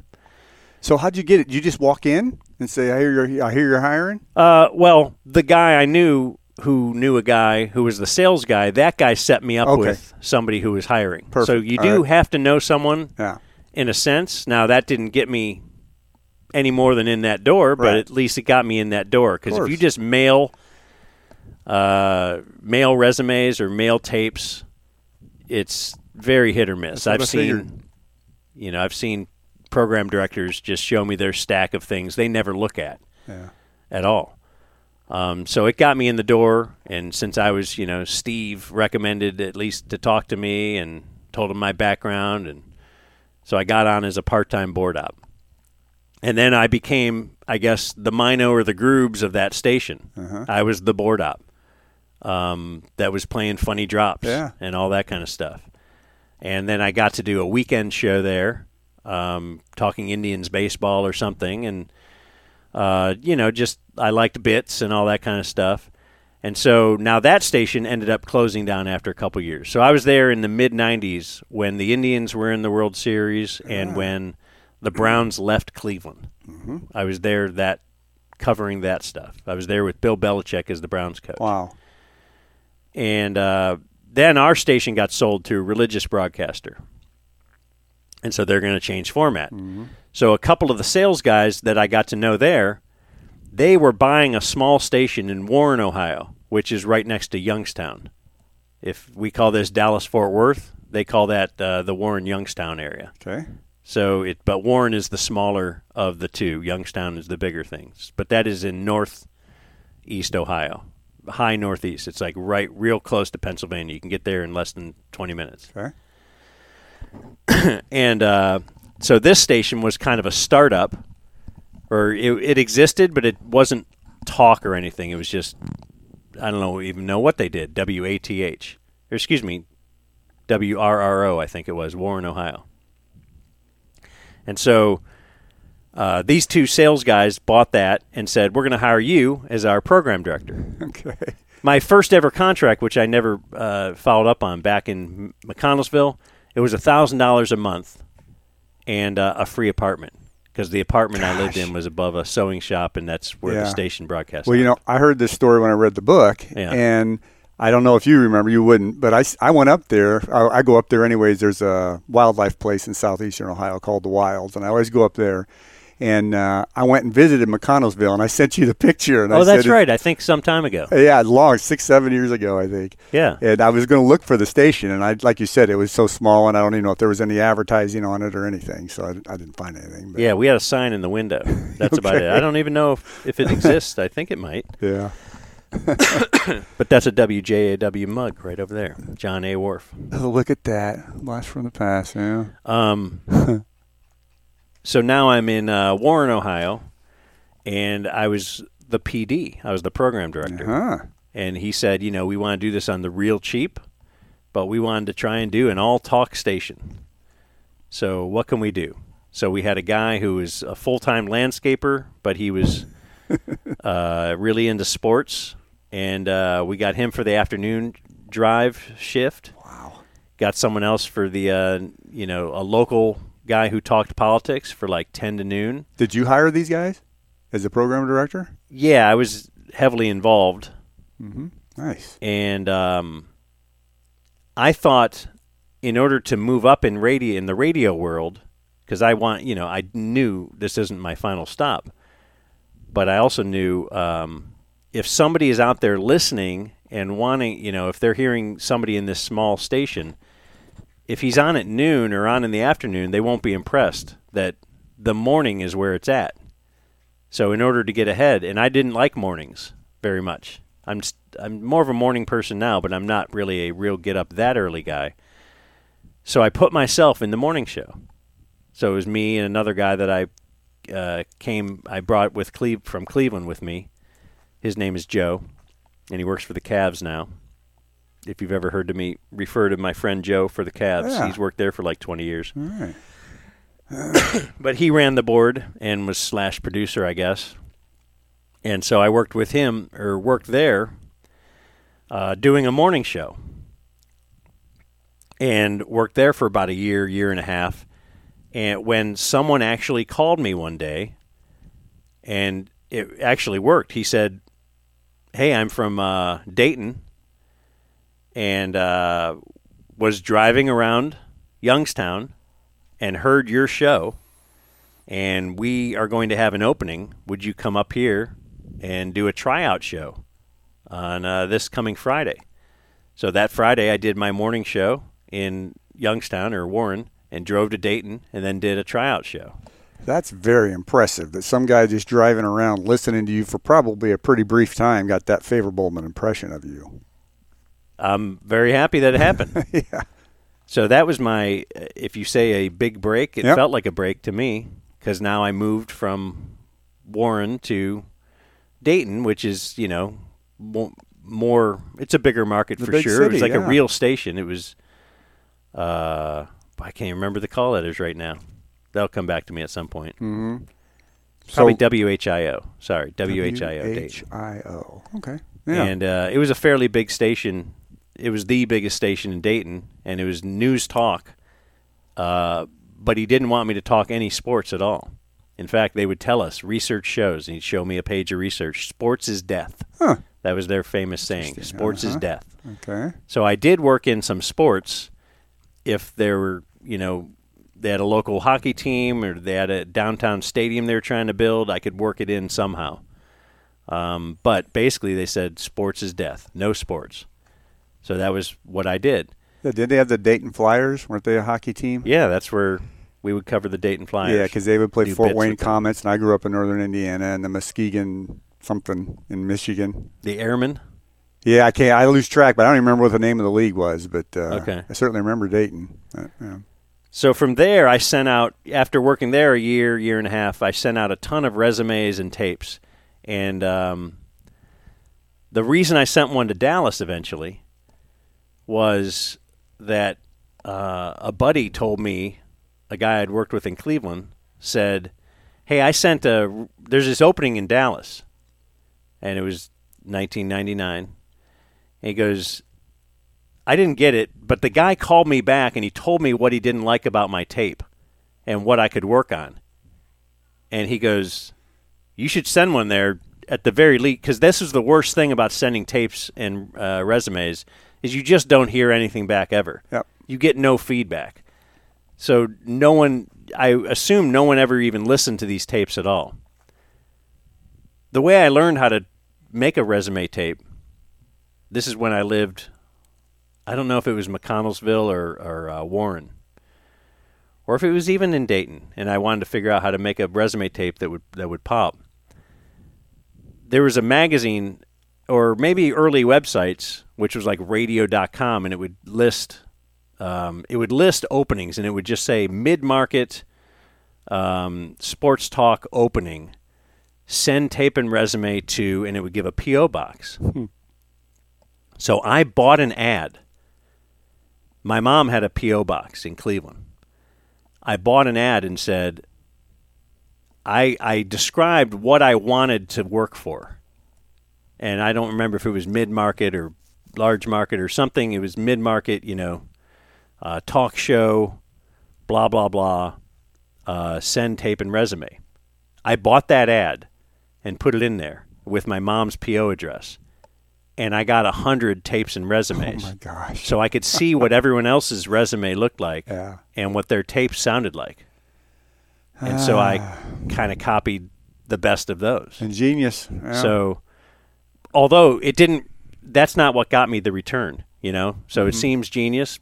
I thought it was a great idea, but it didn't pay off. What paid off is this friend of mine said I sent something, and that was Bruce Gilbert. Yeah. I don't know if you know Bruce. Sure. Yeah. He works at the station still, or back. He's come back. So he responded and said, "Hey, I like your tape. Send me more. Send me something else. Send me like a full thing, not just like little clips." Wow. So I sent him. Back then I weighed about 245. Right now I think I'm down still in the around 175, 180. Wow. But I weighed 245 back then. And my general manager at my station in Dayton had bet I couldn't run a mile in under 10 minutes. So we went and broadcast from the local track, me running a mile trying to run a mile in 10 minutes. And I sent this to Bruce. Perfect. And that's what he liked that a lot. Yeah. Like he's like, that's so ticket. And yeah. Yeah. Because I didn't have sports to send him. We didn't talk sports. So I sent him that. And he never asked me anything about what I know about sports or anything like that, which I found pretty odd to go work at a sports station. But he called me again and said, "I'm going to be in Indianapolis next week. You want to meet me there for lunch?" And that was a couple-hour drive from Dayton. And I'm like, of course. So I met him there. And I remember him asking, a few questions while we were having lunch. And he was like, "So what kind of voices do you do? What kind of characters?" And I was like, oh, my God. I'm not going to get this job because nothing. I go, I don't have anything. I don't really do, He's like, "Oh, okay, I just wanted to know." But he never asked me about sports, but he asked if I do characters and voices. Yeah. And so anyway, I ended up getting that job, this job with the ticket. So the key there was a buddy of yours was rejected by Bruce. Right. And then he said, "Hey, go ahead and send it to him." And he goes, "At the very worst, you're going to get feedback." Yeah. And so I just wanted feedback, and I wanted a guy in a top market to say, "Oh, you could do this, this, and this better." Very fascinating, yeah. Awesome. So you come down here, and did they tell you that you will have a partner, or did they tell you what you were going to do, or did you just get hired in because they needed people? Well, somewhere in the process, because I had been doing my own show for quite some time, they did say, "We want to pair you up with another guy." And they flew me down for a test weekend. I don't know if you've ever heard us play this audio. But me and so I met Bob. I don't think so. They flew me down on a Friday. I met Bob. I think there was a hockey game we went to together on a Saturday where he likes to tell the story of me just pounding beers, which I probably did. And Sunday we did a show together. And it was just a 2 or 3 hour show, and I remember talking about some Star Wars movie that was debuting and talking about some sports and using a different name. I used the name Dan Lieberman in case somehow that had got back to, if that got back to, Dayton somehow and I didn't get this Dallas job, then I didn't want that to happen. Although, if you heard my voice, you'd probably figure out that I'm the same guy. Pretty distinct, yeah. But, no, that was an amazing weekend. And so I had never met Bob before that moment. Mm-hmm. And they just decided they just said, yeah, this is the guy we want to pair you up with. And I guess things went well enough. Yeah. On that weekend tryout that he called me later that week and said, yeah, want to offer you the job. And fantastic. Wasn't really a lot of negotiation. It was just like, yes. Do you know, have you talked with Bob? Did they ask Bob his opinion of you since he had been there, a few months before you, right? Wasn't he there in 98? Yeah, he was there a year ahead, starting in the summer of 98, and I got there in the spring of 99. Yeah, I just remember the Bob Sturm show at night all the time. Yeah, so he had about a 6-month run, I think. Do you know, did they ask him what he thought of you, I guess?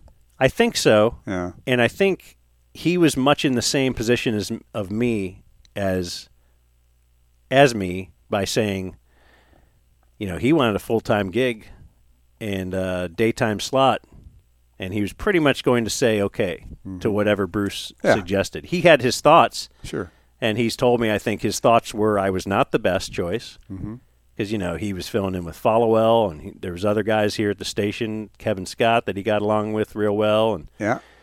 And here's this guy from somewhere who he wasn't sure about, who drank a lot of beer, and he's didn't really know anything about hockey and all this. But I think he was pretty happy. He was going to say yes to just about whatever they threw at him. Sure. And so was I. Yeah. I was not in a position to say I'm not working with this guy. Yeah. So Bruce Gilbert's kind of the linchpin to all this. Without him, who knows where you would have be oh, right for now. He's Yeah. my savior. I love Bruce Gilbert. Yeah, I bet you do. Yeah. Because he believed in us, and he was very positive as far as the early days. We knew, we didn't have anything really good going on, and we would do like a small poll. Like we'd take a few calls, like let's take your temperature on Dak today, or whatever it would be. Not Dak back then. Dak was a baby, but and then we were like, all right, we're going to call it the tadpole, like because a tadpole's little. And then after the show, he's like, oh, tadpole, great idea, great bit. And I'm thinking, it's not a good idea. But he was so positive, and he was like, man, come on, man, you're in the top 5 market. You're on the radio in a top 5 market. Doesn't it feel good? Like he made you go home feeling like $1 million every day, as if you just killed it. And we didn't. Yeah. So I credit him a lot. Yeah. And I credit Bob a huge, huge amount. Like I don't know if we would have survived without Bruce at that point in our careers, and I don't know if I would have made it without Bob either. Because he was a very, although it seems like we're very different people, we were very much the same growing up as far as we're both just sports nerds, wanted to be play-by-play guys, fell into this and somehow ended up at the ticket. And he and I were both the outsiders. So we had all these guys that were so into the hard line and the musers. Oh, yeah. And, they were only on the air 5 years. But at that time, to me, that seemed like forever because I had never stayed anywhere past a year, maybe a year and a half. Yeah. And I'm like, 5 years. And he was my guy that was like me. He was also an outsider, so we're trying to create something that fit in here but wasn't copying them. So just little things like Expo would run music under if Mike started talking about something that was not sports, he'd run music. So if he had a story about going to a concert or something, there'd just be a music bed. So little things like we'd tell Expo, well, don't do that for us. Yeah. Or let's just try and change it up. Yeah. We want to fit in here, but we don't want to be copying everybody here. How about the name? Was it from the Mad thing back in Ohio? Did you come up with it? Who came up with Bad Radio?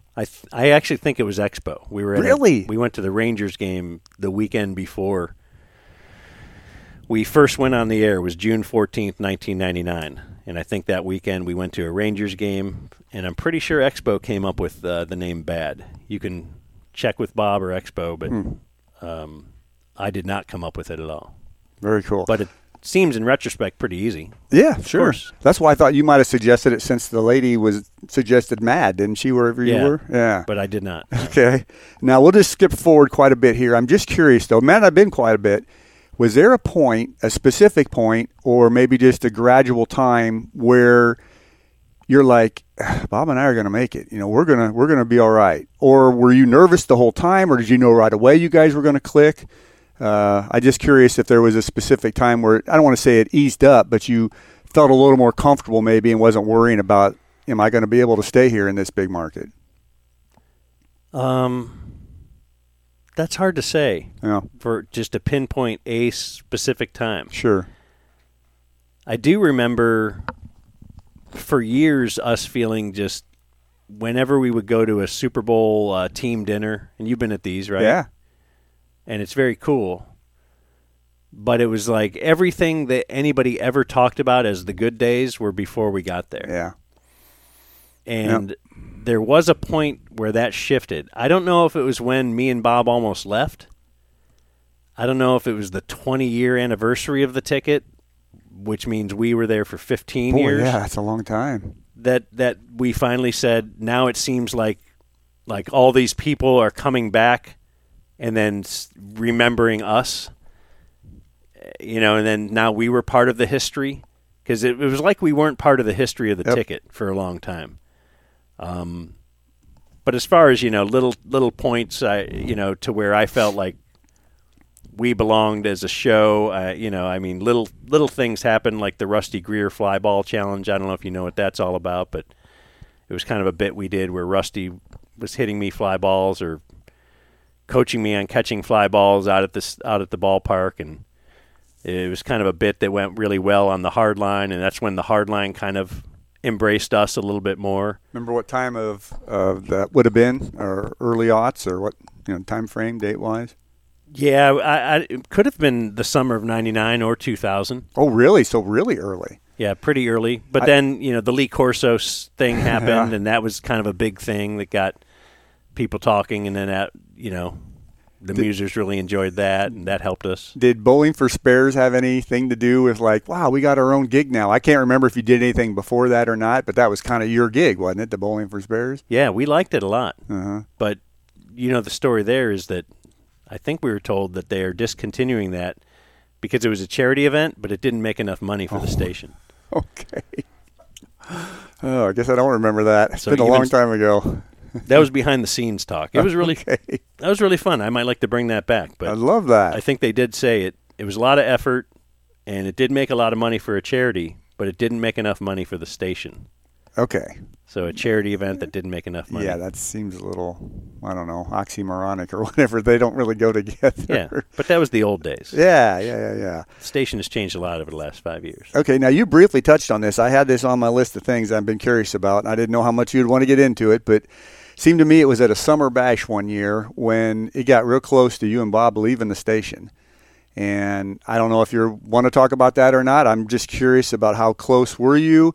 If you were real close, what made you stay? Do you want to get into what the talking point was? Was it money or respect, or you just didn't feel good, or do you not want to talk about any of it? Well, I'll talk about whatever you want. Okay. That was old. The old ownership of Cumulus was different people than run Cumulus now. Is that the brothers? Or I think it was the brothers, yeah. Okay. Because one of the brothers is the guy.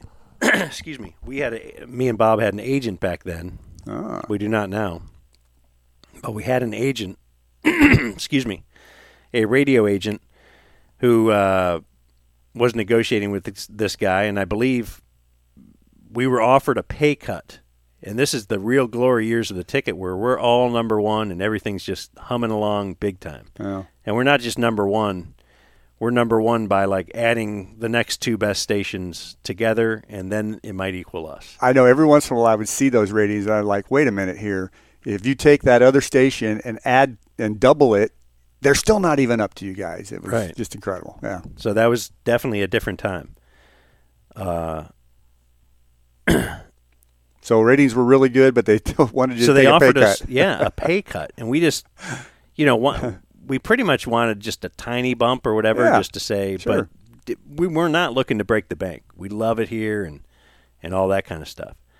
And then his explanation to our agent was, hey, I've looked at the landscape, and ESPN's not going to offer you anything. 105.3, they wouldn't offer you guys anything. And, so it was basically, we think we can do this, so we're going to. So we're like, man, that's this seems kind of bad. Yeah. And then the agent started talking to other stations, just sniffing it around. And one of the other stations, it was 105.3 back then, was interested. If he didn't think we would, they at first were surprised. Why, really? They're our agent told them, they're being off, being undercut over there, and they'd certainly consider moving. We'd been there for a long time, probably 12, 13 years, something like that. I think it was 2013. Okay. And we didn't want to leave for sure. Yeah.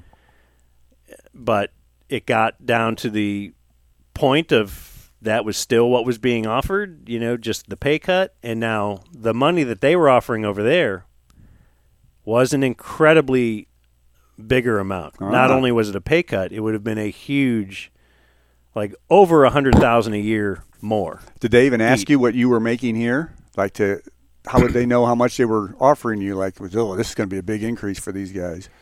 I don't know how that worked. Yeah. A lot of it worked with our agent, know.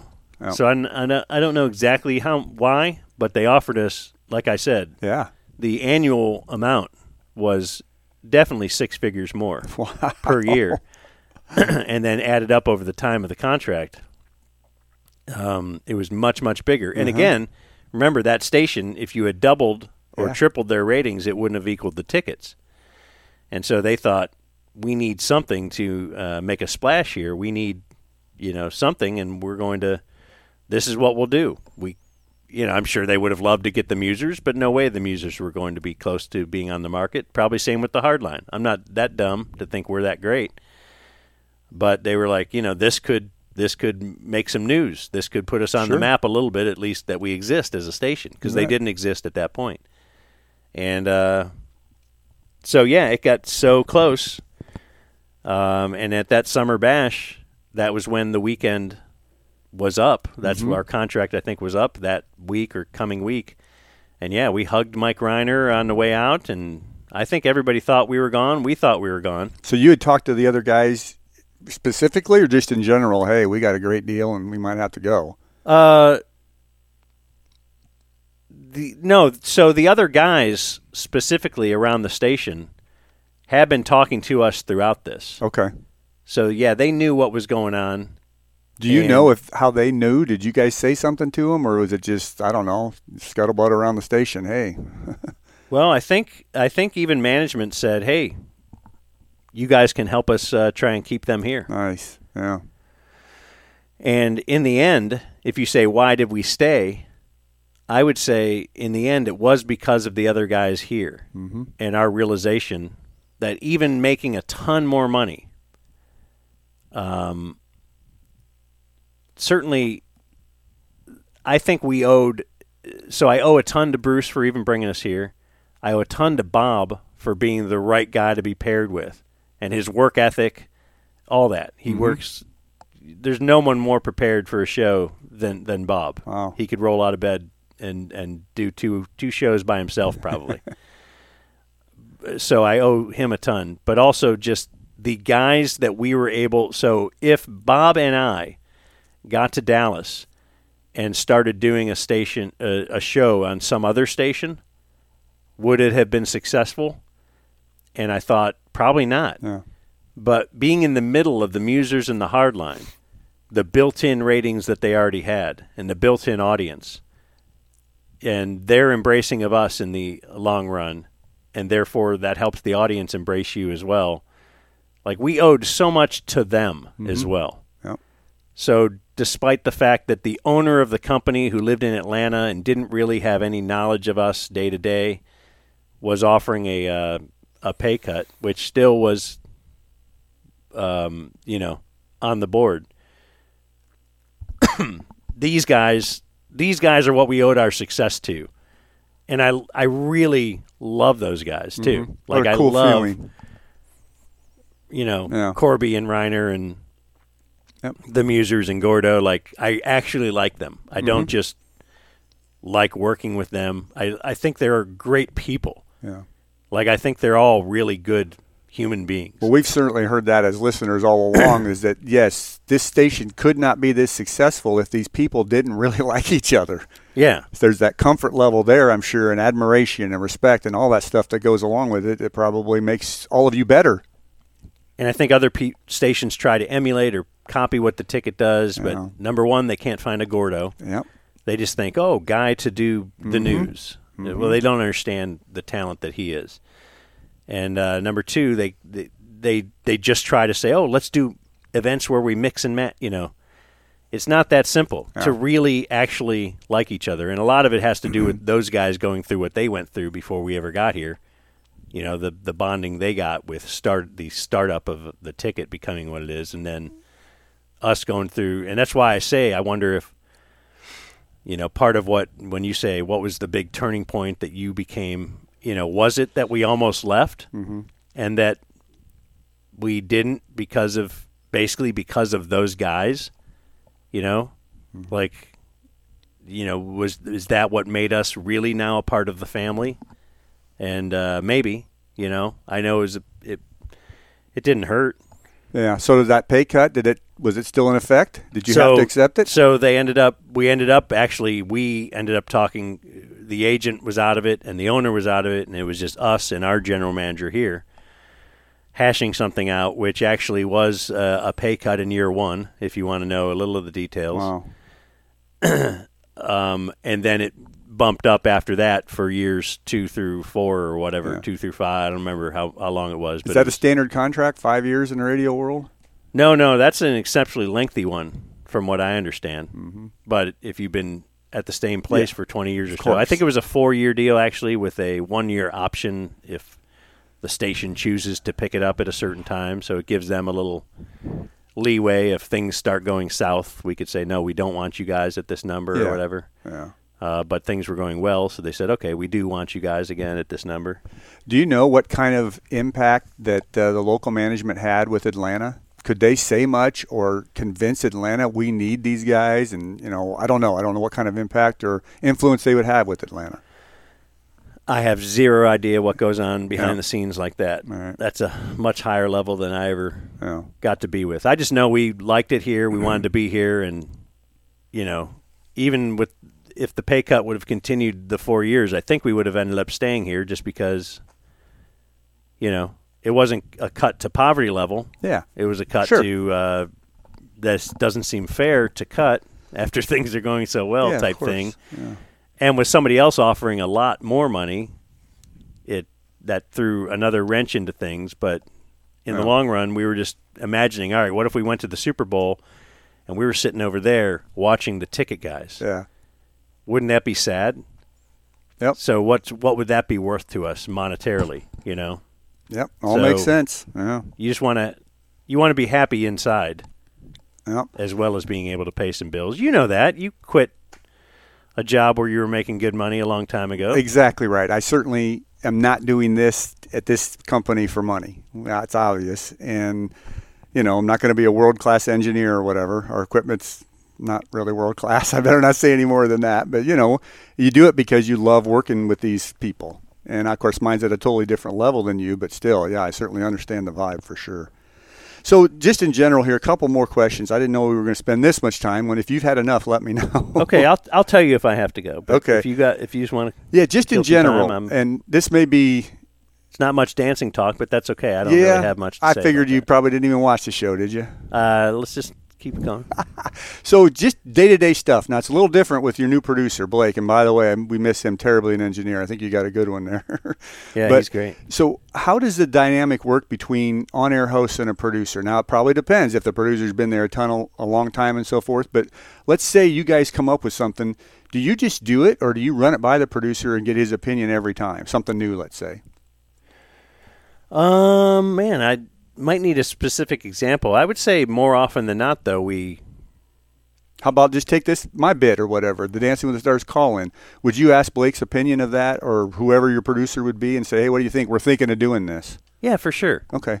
Because I think I don't know how everybody does with their producer, so maybe this isn't the same on other shows. But, yeah, I think he's like a third. It's like there's 3 people trying to program a show instead of 2 people. And so, what's his angle? What's his view? What does he think? Yeah. What does he think at his age? It helps that he's a lot younger, Sure. So, would this be a tune-out for him? Mm-hmm. Or would he be into it? Is he entertained by this? How about in the old days when it was you and Bob and you might have had a producer that was older or been there a long time? Would he be an arbiter? Let's say you and Bob disagreed on bringing something to the air. Would you have him or her, if it was a her, say, okay, I think this way, and two wins out over one? I didn't know how your differences would ever be, because I'm sure you guys differed on whether you thought something should be brought to the air or not. You and Bob, or whoever your host would have been, your co-host. Yeah, I think it might work that way, and sometimes it works that way now. Like, we're all kind of on the fence. I'm on the fence on this. Jake, what do you guys think? You guys can outvote me. I'm good if we do it, but I'm fine if we don't. What do you guys? And if there's strong feelings anyway, it's okay, let's do this. Okay. I think we should do it because this or this.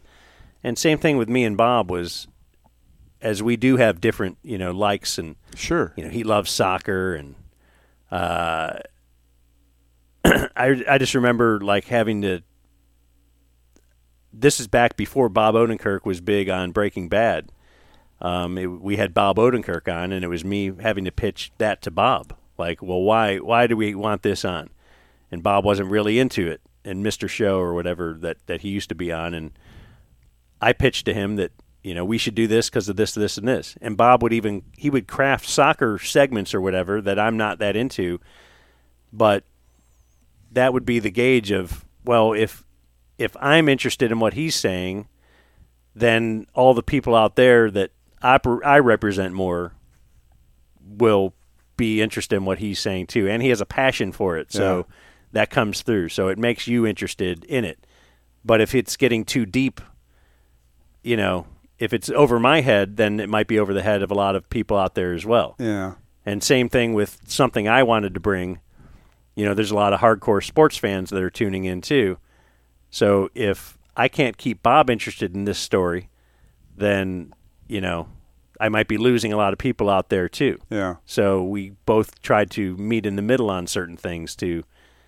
And I think it kind of worked. Was there ever times where you would say, or he would say, I want to do this, and the other one was like, no, I don't like that at all for whatever reason? It might not be, legal or moral reasons. It would be just like, no, I don't think that's funny. I don't think it's going to be good.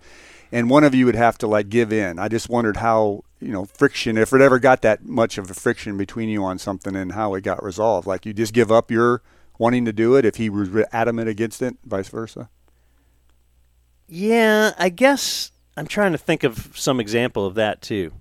But I think it kind of worked in that way of, if I didn't think if he was going to really put his foot down and say, I don't think we should do this, then I would agree. Like, well, I don't want to do something that we're both at least not half into, at least, right. And that didn't happen much.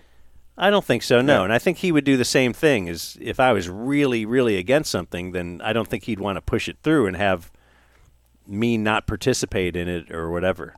But I don't think that really occurred too much. And maybe we would kind of weed that out in our heads before even bringing that suggestion to the table. Okay. One more in kind of the same line. Now we're talking about upper management, I guess, who technically are your boss, but we all know that the station is doing well because of you guys. You generate the interest and the sales and all that stuff. Sure, we have to have people do all that.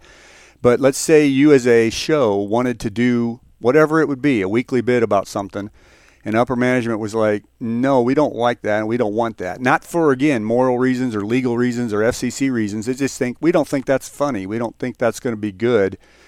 How much would you guys push for that? Or did it ever happen where you really did push for something and they didn't want you to do it?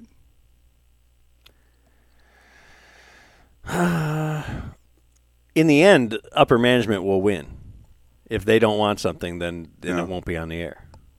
Yep. But I do think we're very opinionated people, and if we really believed in something, we would try to pitch it in a way. Like, man, I really think this is good because of this and this and this. And if you can't justify why you're doing something, then maybe you shouldn't be doing it. But I can't recall that ever actually happening. Yeah. Good. But I can recall upper management saying, not to do this or that, and what you do is don't do this or that. Yeah, that's they are the boss. Yeah, in the end. I wondered if there was ever a time, and I'm sure there wasn't, but obviously if you 9 got together, the 9 weekday hosts, and said, we want to do this as a station or something, and upper management says, we don't think so. I didn't know if that would ever even happen, where the 9 of you would get together and say, no, this is really serious and important to us as a team here at the station. We want to do this, and maybe management didn't want to do it. Well, I'll tell you this. I think I can say this. Well, be careful. I don't want you to say anything you don't want to say or shouldn't say. I suppose we can cut it out if we have to. But how are we going to determine that before we... I don't know. I think, well, I can tell you that this is something that reflects positively on everybody, I think. Because furloughs were certainly a part of life during the pandemic, right? Yep. And our station was no different. And they were ordering furloughs on many people, but we are contracted employees. And so they could not force us to go on furlough. I see. But we also, again, like the ticket and like the long-term positivity of the ticket and all that kind of stuff. So they did request that we all accept a furlough. So what that would mean is that we'd be off for a certain amount of time. And I can't remember if it was a 6-week furlough where we just wouldn't get paid, or if it was taking a 20% pay cut. I can't remember exactly what it was. I don't know the numbers, and I can't throw that out there. But it was some kind of you either take time off and don't get paid, or there were a couple of people at the station that they said, we're going to continue to work for this amount of time, but they would get some kind of a cut from their pay. Mm-hmm. And they had said there's just a couple of those people, but they were including us they wanted us, again, were requesting that we would take this hit and we would take some time off and not get paid during that time. Uh-huh. And we as a group got together and talked about this. And we did say that in the history of the ticket, and when they voted on like the top 25 moments of the ticket history, a lot of people said our 9/11 coverage was very big in the history of the ticket. And it's that we didn't go off the air. We stayed broadcasting no matter what, and it made people think we were just people like them and all that kind of stuff. And people will point to that as that was comforting that you guys never left the airwaves, and I could go to you, our friends, and all that. And so I don't know if this played out the way we thought it would, but we didn't. This is unprecedented territory, as they say about the pandemic. Sure. But so we decided, okay, we want to help the company survive, and so we will take the hit. And instead of taking a furlough, which was the thing offered, so we would have to just take time off, and me and Jake would be off the air for was it 5 weeks? Was it 10? I can't remember. The hardline would have to be off the air. The Musers would have to be off the air. We thought, well, that's bad. Mm-hmm. If we're off the air, what if we got that deal where we'll take some kind of a pay cut, but we'll stay working. Yeah. And so that's where we banded together. It's not really that big of a win, I guess, if you look at it, that these guys got, they won their pay cut instead of winning a get to take a vacation. Mm-hmm. But where are you going to go on vacation during the height of the pandemic, right? Yeah. And we just thought, and me and Jake for sure, we were a new show and didn't think it would make us a better show to just have more time off. Yeah.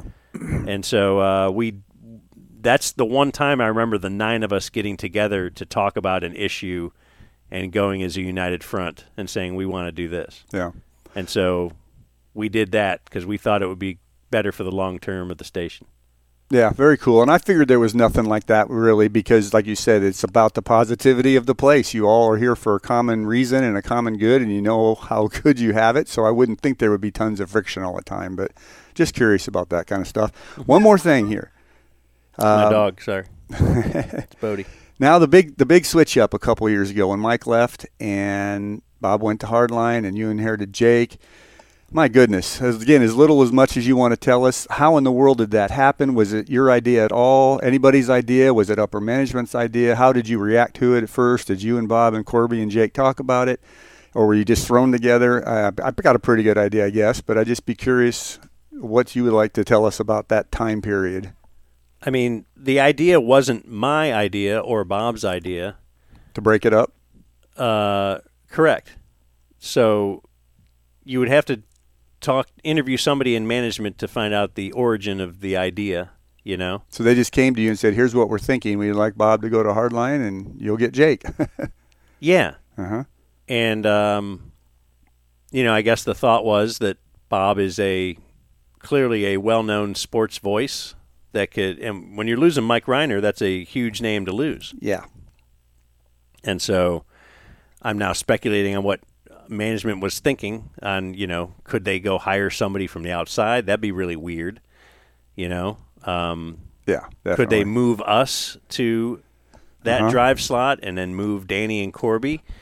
Also might be weird because now would you be alienating a lot of the listeners that have loved Corby and Danny there for years? Sure.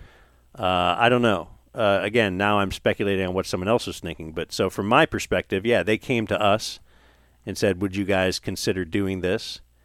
And first reaction, like, oh, what? What did you think when you first heard that? Like, really? Or was it a shock? Yeah, it was a bit shocking. I bet. Yep. And it required a weekend to kind of think about it. So you and Bob get together and say, what do you think? Yeah, pretty much. Yeah. But, in the end, I think it was another matter of, is this is what they think is the best for the long term of the ticket, and we like the long term of the ticket. Yep, that's kind of our goal. You bet. So is it? I don't know. But it's what they believe is, and they were that's what they wanted to do. And I think both Bob, or I say it, and I think I've heard Bob say it too, wouldn't have felt so good about it if it wasn't for Jake being involved. Because it's not like he just started here a couple years ago. Right. He's been with us since 2013, I think, or before even. He was running the board for the show, and then he became the producer. And I think was the producer for almost 10 years. And so he's been a huge part of the ticket overall, but then a part of our show for quite some time, from our noon to 3.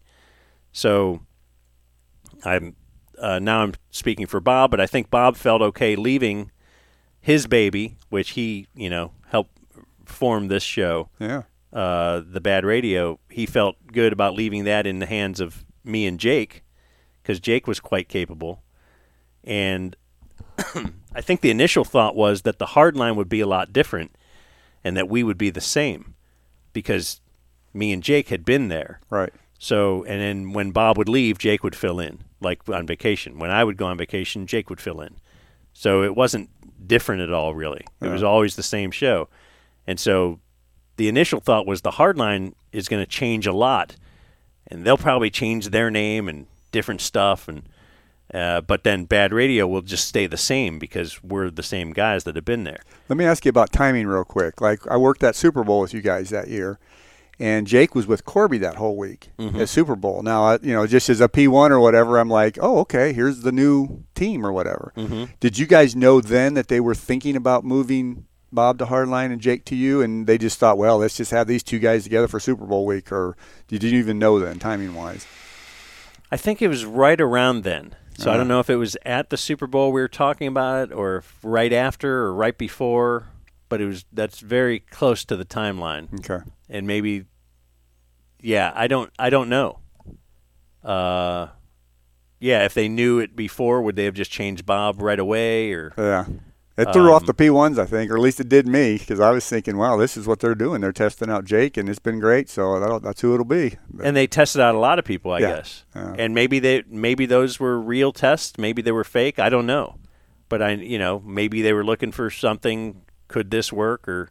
But now I'm speculating on what management was thinking. But I'm thinking that Mike is a huge voice, and Bob has built his sports persona into a huge, he's his own thing too. Certainly, yeah. So, his name I think could not parallel to Mike, but certainly is big enough that you could say this is big. He can go here in this big time slot that is worthy of an announcement that this is replacing Mike Reiner. We can deal with this. Oh. So that's kind of the way I think it happened. But yeah, as far as the timing goes, I can't really recall how that went down. I think we were kind of talking about it, but nothing was totally concrete as of that Super Bowl. Okay. But I'm sure they were thinking of a lot of different ideas, and just like all the fill-in hosts that they ran in with Corby. Like I'm sure they were giving them all their thought. Sure. Yeah, probably similar with your gig for producer. I guess they ran a bunch of guys through there, didn't they? And did you have like final say on the producer, or is that upper management saying, well, we think it should be this guy, and what do you guys think? Or did they even tell you? Did they say, here's your new producer? No, they let us have a large say in that whole process. Yep. And to be honest, I did not think of Blake when it all started that was going to work out. Before he interviewed, or did it, or you mean just at the end of it, really? All the people running through that they ran through. As they ran people through, Blake certainly made his abilities known. But before, like when it first started, I wasn't thinking, oh, Blake's going to win this job. Sure. Yeah. I was shocked he was even going for it. I didn't know, and I was like, wow, he wants that, huh? Yeah. But I will say this, as after the fact, and we had a couple of favorites, going into that, who we thought should be the producer and that we pushed for. But as the process went on, and then as we've worked with him, I would not switch. And obviously I'm going to say that now, right? So it almost seems disingenuous, but seriously, he's so good. Yeah. He's really, really good. He's a quiet guy. Yeah. So you don't really get that.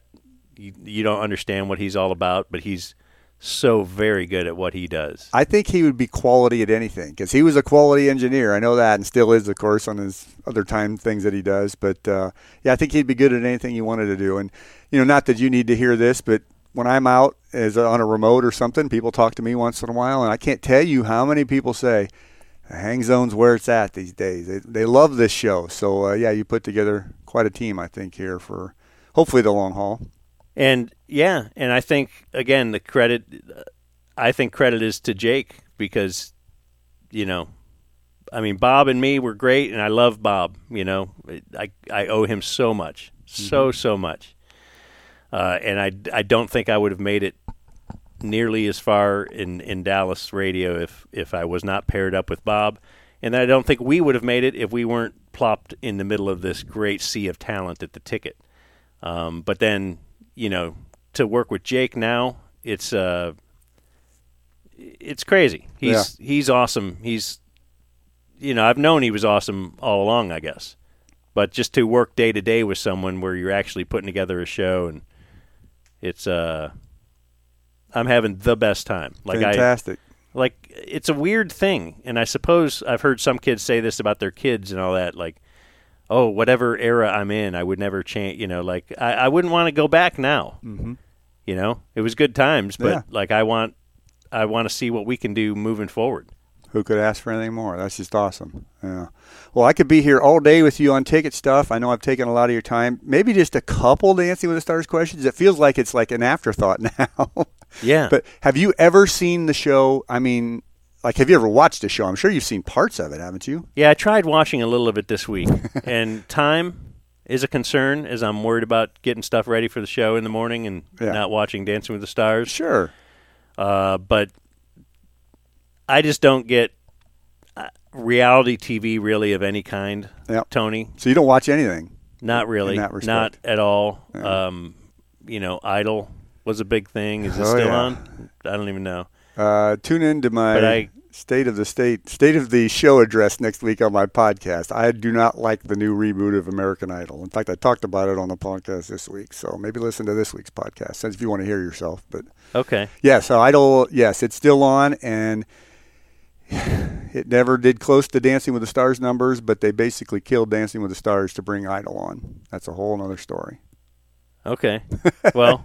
Okay, but yeah. So no, I don't really. I can't. I don't watch it. I can't watch it. I don't care. I feel like these shows are 2 hours, but they could be a half hour. Yeah. So maybe 45 minutes. Let me ask you this. I don't know who your favorite football player is. If there's a favorite football player out there, if they went on the show, would you have any interest in watching him do that on the show since you did like the person or followed the person? Yes, I would not say I would not have any interest, but it would still be slight. Put Luca on there. I'm tuning in. Okay. How about you didn't care anything about Emmett, I guess, or Michael Irvin when they were on? Michael Irvin was on, huh? Yeah, season 9. Oh. How'd he do? Michael finished in 7th place of season 9, right ahead of Louis Vito, an Olympic snowboarder, I think. So that's not very good. Give me the top 6. He wasn't too good. Because this is always very impressive. Season 9, yeah. Donnie Osmond was your champion. A gal named Maya Harrison was second, and she should have won. She was the best dancer that season. But you're not going to beat Donnie because he's the demographic darling, you know. Let's see. Kelly Osbourne, 3rd, my Hall of Fame for most improved. 4th was someone named Joanna Krupa, a really hot gal. And it's amazing she made it to 4th, but she had Derek as her partner because she was a little sassy. She was a little, kind of arrogant, and demographic doesn't like arrogant women on here. But really? She had Derek with her, so got to 4th. 5th place, let's see. And I'm just looking at Tony scratching his head. He's not looking at a computer. Oh, no. It's incredible. This is an incredible trick. 5th place. Oh, Aaron Carter. Nick Carter's brother. I know Nick Carter because of Backstreet Boys. I don't even know Aaron Carter. Is he a singer or something? I think the young kids know him. Go ahead. And then right ahead of Michael Irvin. Yeah, a guy. He was the Iron Chef. A guy named Mark Dukakis, I believe is his name. And the Iron Chef is some kind of reality show, food show, I guess. Then Michael, then Louie, then Melissa Joan Hart, and Natalie Coughlin, and all of them. But anyways, no interest in seeing Michael dance, obviously, since you didn't even know he was on the show. DeMarcus Ware was on a couple years ago. No. Yeah, apparently not. Apparently that wasn't enough. So who is your favorite football player? I don't even know, I guess. I don't know. Probably Bernie Kosar. What if Bernie went on? Sure, I'd watch him. He'd only be on for like a week. Maybe Mike 2 or 3. I think of him as a Doug Flutie type. Doug Flutie lasted 4 or 5 weeks. So. Oh, Doug Flutie was on the show. Season 22. Okay, yeah. so you think of him as a Doug Flutie type because Bernie Kosar was the opposing quarterback in the Doug Flutie Hail Mary game. Is that right? I didn't even know that. It was Boston College beating Miami. Yes, okay. No, I just thought old school quarterback, white guy with no rhythm probably, but I don't know anything about Bernie Kosar. He might have some rhythm. I don't know. I don't think so. He's very clunky. Doug Flutie was in the same season as Von Miller and Antonio Brown. They had 3 guys and 3 football players that season. And, what can you say? There is something to the fact that most white guys just can't dance very well. And I don't think that's a racist thing to say. It's just you could tell the difference. You put him next to Antonio. Of course, Antonio Brown's a young guy, too. He was still playing, in fact, when he was on. But Doug Flutie, bless his heart, I swear I'd be like him if I could ever get on the show. When he would dance, you do a certain move, like you right foot here, left foot here. That's what it would look like. He would just stomp down, and same thing with the hand, like, okay, I got to go to the left on the hand. And he could do the move, of course, but it looked like he's thinking about. It's just not smooth. Yeah, he's thinking about what I'm supposed to be doing. I'm supposed to hit here, left here. And there's no whatever you want to call it, fluidity or naturalness to it. And so anyways, but yeah. So are you a fan of anyone just because they're a good dancer? You mean I guess I'd know about him on the show being a good dancer because I wouldn't have known about it before. No, like guys that they have to work with other people. Like they're just good My point was going to be, would you watch a football game or something that you're really not interested in just because that good dancer was doing it? Let's say it's a cooking show, and this really good dancer was on there making a strudel, would you say, hey, I've got to tune into that? So you're asking me, would I want to watch a football player do this thing that I have zero interest in watching? I see what you're saying. So I'm saying no, I kind of don't. I don't want to watch anybody dance. Yeah, I do, because like Derek Huff, you probably heard that name. He does specials at Christmas with his sister, and I certainly turn in for them. And of course, he has his residency in Vegas. I went to see him last weekend. Right. Max and Val are two pros. They have a tour every year. I went and saw them in Chicago this year. So of course they're dancing though. They're not really. They're doing dancing. So, but I'm just saying, if they were doing something that's totally something that I don't even know what you're not interested in. Are you interested in baseball? Oh yeah, that's my sport. Oh, well, that's bad one to pull out of the air then, I suppose. I think it would be probably the favorites again. Yeah, if Derek Huff's my favorite dancer, I'd probably watch him do just about anything. But if it was maybe a lesser dancer that I'm not as fond of, maybe I wouldn't watch him go on the cooking show. I don't know. That's why I thought maybe if you'd watch Derek Huff try to make pottery? Yeah, I would. Yeah. Would you watch him try to flip a house? Flip a house? You mean like buy one and sell one? Yeah, if he was on House Hunters or whatever. Okay, you'd watch Derek Huff no matter where he was. I think so, because I think he's one of those guys that is talented at everything he does, and I don't know, it's kind of fascinating. He's the Blake of the There show. You go. Yeah, quality at anything he does. Exactly right. Yep. Would you watch Derek Huff set up a remote for the hardline? That I would love to see. Okay. So it's not that hard, but I think if anybody would look at the stuff we have to do, it looks hard, but it's not. But it's just kind of intimidating when you look at the board, I think, and see all that stuff there. Yeah, you got to make us keep the illusion going that it's hard. I know. Killer loves doing that. He wants to make everybody think it's brain surgery we're doing here, and it's really not. But well, I believe that it is. Okay. Well, it could be if depending on your setup. Okay. Well, I guess you don't have any suggestions then for the show. What Should we start recording now? Could they do to improve or anything? I'm just kidding. I can see the thing recording. Would that bother you if this wasn't recording? Not at all. I tell you, this has been such a treat. Not trying to be goofy here or anything, but we all have whatever you want to call heroes in life or people that we think have done something that we wish we could have been able to do. And certainly being able to talk with any of you guys at the station is a big thrill. Finding out all this stuff, I'm sure there's some P1s out there that wanted to hear all this too. So this has been an absolute blast. And, of course, you're a big fan. I'm a big fan of yours because you're the only one holding the Dancing with the Stars bit still, and it's in his hands. Everybody else has abandoned it pretty much. I feel like I was there when the inception too. You pretty much were. It was kind of a why today doesn't suck thing, and you and the hardline. And I just worked more hardlines. That's why I felt like they were kind of the beginning of it, is because I worked them so much more. And, he would do E-News segments, Corby would, and I would bust in on those, and they got a kick out of it. And I'm like, wow, yeah, they're kind of the leaders. And then, but yeah, you've been there since the beginning. You're right, for sure. But seem to have been working more with you now. And then, of course, the call-in show. Maybe it was a Guys Night Out remote. Just whenever you first did the trick. I feel like I was on the scene for that. Well, you were, and I was going to break that down. There's a whole sequence of events. Like you had to have Bruce Gilbert probably as the program director, and you had to have your buddy talk to him and get turned down for all this to work. Yeah. There was a night when Junior found out about it, which is kind of that was that night, that girls' night out.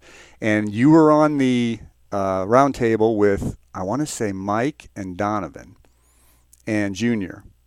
And they had a hot chicks couch. And Mike says, you got to go interview them. And Donovan walks over to me to get the wireless mic. And then I think you said, because Mike said, yeah, you're the best at this or something, however he did it, And you said, or Tony, I could interview with the girls. And then Junior laughed and said, no, that's okay. Tone's good, but he'll need to be doing that. And then Donovan picks it up. So you said that, and then Donovan picked it up and said, yeah, Tony will want to talk Dancing with the Stars. And then Junior kind of just chuckled a little bit, but no recognition really. And then, again, you had to say something. You said, yeah, he knows everything about that show. And then Junior's interest peaked. He goes, Tony? Dancing with the Stars? And then you said, yeah, he can name all the – and then that got Junior going. So, there was a couple things you had to say in there, I think, for him to acknowledge there was something going on. Because I never really did it on the Musers.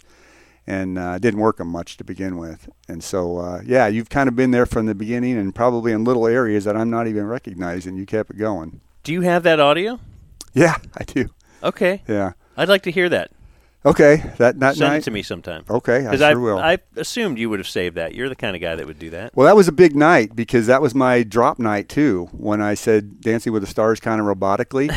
Is that the one that we use all the time? Yeah, and you were all over that too because you guys weren't there yet. We were at the guys' night out. You were either at the studio or another remote, and it was Ron Artest of all people. And I don't know why, but it was like Pavlov's dog or something. I'd hear a Dancing with the Stars person, and I Dancing with the Stars. And then you just busted out laughing, and next thing I know, that Mino has it as a drop the next day. And I'm like, wow, that was just last night. And so that was a big night. So is it on this podcast, or was it on one of TC's other podcasts that I've heard there was an old ticket remote where you could go watch a Dancing with the Stars with Tony? Yeah, watching party. And just the promo for that was insane. Have you played that on this podcast? Is that where I heard it? Yeah, I played that in, I don't know if you listen to the podcast, but at first I usually play some kind of clip from YouTube, and then I play a ticket little thing, a minute that long. Must be where I've heard it. It is. That's where you heard it, and then right after that I played the promo that they ran at the station, which was hilarious. So has that been played on this one that we're on now? Oh, that drop? Like previously to us? Yeah, it was a previous podcast. Yeah. No, I mean, on this podcast, will that be put in? So if somebody's listening now to this whole podcast, have they heard that today? No, they will have to go listen to podcast 3 or 4 or whatever. Can we drop it in? Can we make TC drop in the promo? Because it's the most awesome thing I've ever heard. What, the promo from the station, or are you talking about it? The station. Party. Okay. Because, yeah, you did a 40-liner about it. No. Oh, really? Yeah, you did a 40-liner about it, and I played that before I played the promo on my podcast. Just the promo. Daniel started, it just kept dropping that in. And yeah, but there was some announcer. Meet Tony. Watch him. Daniel Stars. It's the craziest promo. I don't know who did that, but it was pretty good. I know Greg Sigler was the sales rep, and he got it somehow, somebody to do it. I don't even remember who voiced it over, but yeah, that was nuts. Where was that? Or where did you do the watching party? Is it the Box Garden up in Plano, that outdoor venue where we had Summer Bash? Is that Lava Cantina? No, it's Legacy Hall, Box Garden. Legacy Hall, okay. Yeah. And, oh, my God, we had a storm that night. So you can do that? What's that? Did they charge people entry? Because I was talking to my guy at the Alamo. Mm-hmm. And you don't even know I'm trying to do stuff for you behind your back. I was talking to him about, could we do a Dancing with the Stars watching party? Oh, my God, on the big screen. Yeah, he said something about you can't do it if you're going to charge money. Oh, is that right? No, it was just a hardline remote, and then I was just doing the watching party after the hardline remote. So just for nothing? Yeah, people were just coming out. Because would that be something you'd want to do? Well, I'd want to line stuff up. That's a big undertaking. I'd have to give giveaways, and I'd probably want to have dance lessons and a lot of stuff. But it was in the future, maybe. It was a blast to do for sure. I had a great time. I got in the tux and everything, and we had a lot of fun giveaways, and we had some guys come out. Soroy came out and was doing the salsa, and it was fun seeing all those guys out there doing stuff, and made me feel great. It was like, wow, these guys are supporting me too, even in this silly little thing. So yes, it's always been a very thankful effort on my part to you about keeping this thing going, because I know it's dying out. Who knows how much longer this show's going to last? The Hang Zone or no, the Dancing with the Stars. Okay. Yeah, it's who. Which one will last longer? Oh, there's no doubt. I Hang Zone for sure. Of course, we're talking 20 years. How long are you going to work? I don't know, man. That's a question. You're a young guy. Have you even thought about down the road? Probably not. You're just in the prime of life, thinking, ride this gravy train. I mean, you don't even think about retiring, do you? Or no, not at all. Yeah. Well, and I do think that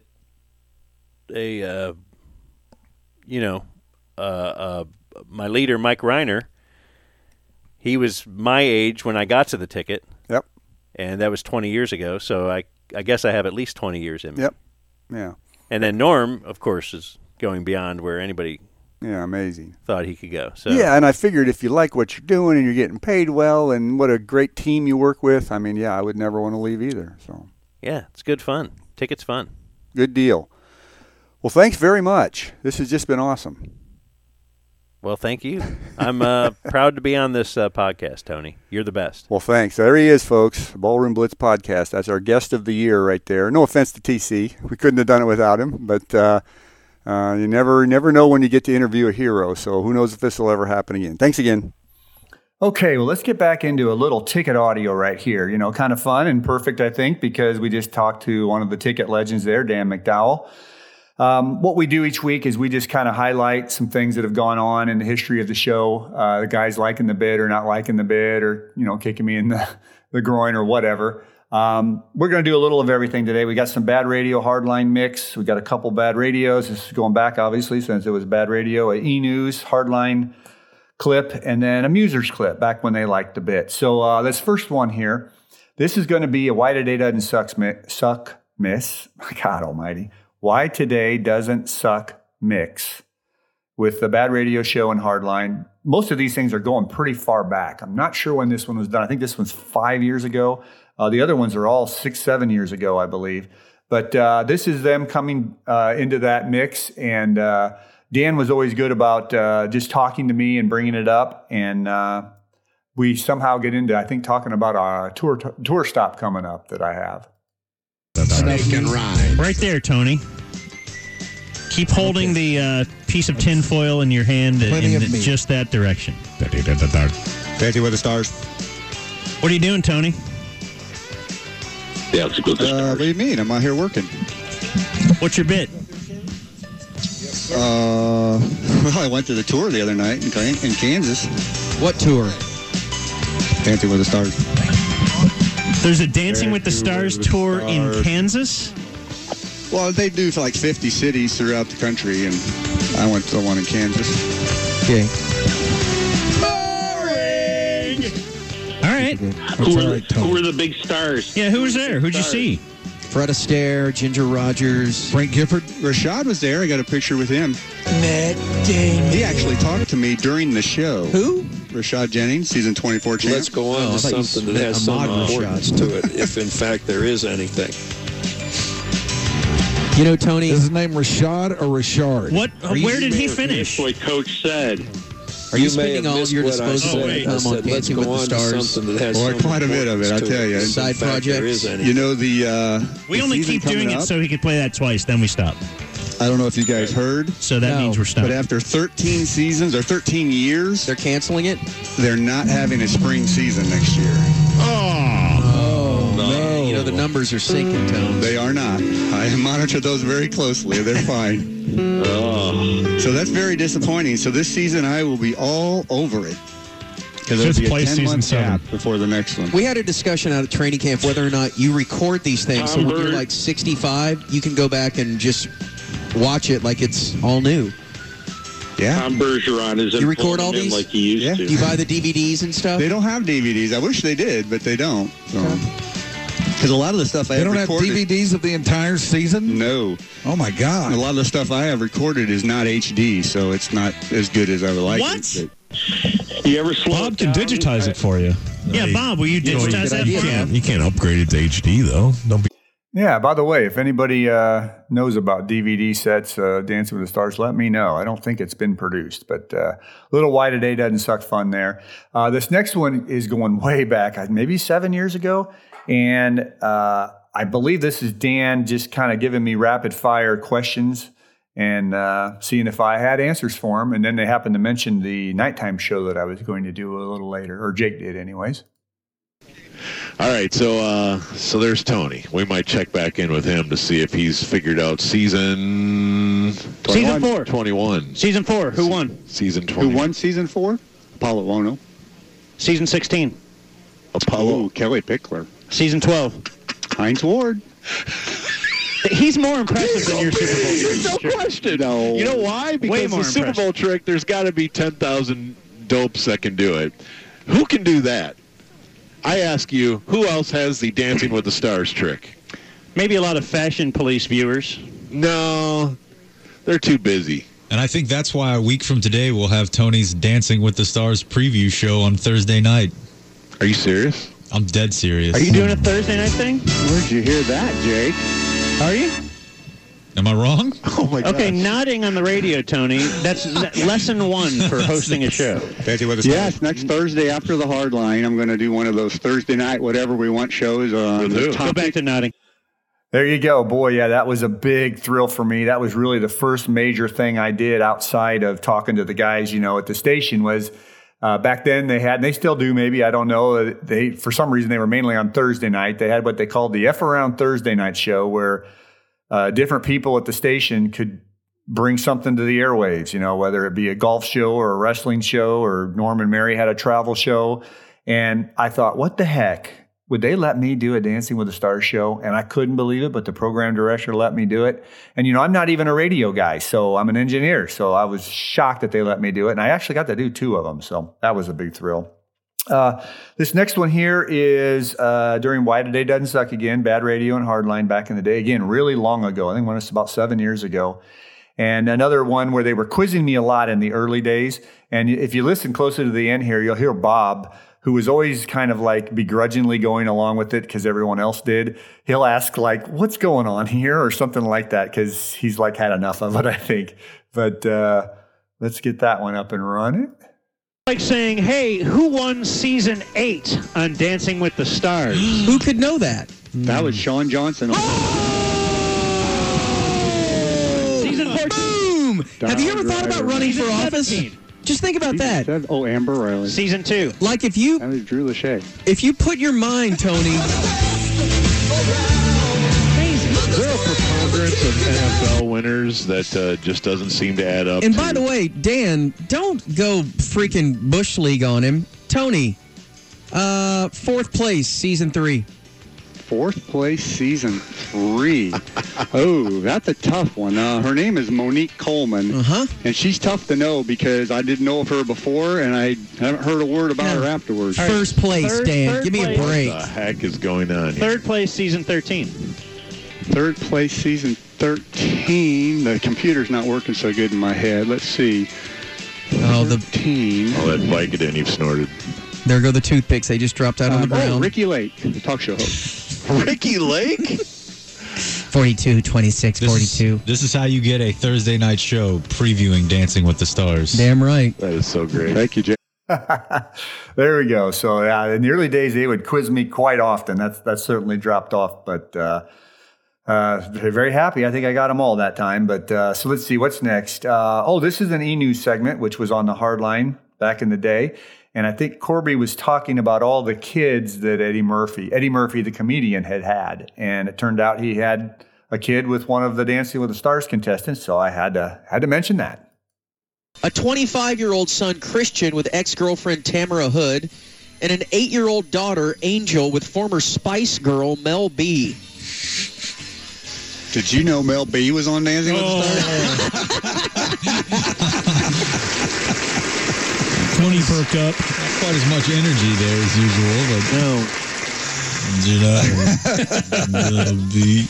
Dancing with the Stars. 2nd place. What year? Mel B would have been season 5. Who won that year?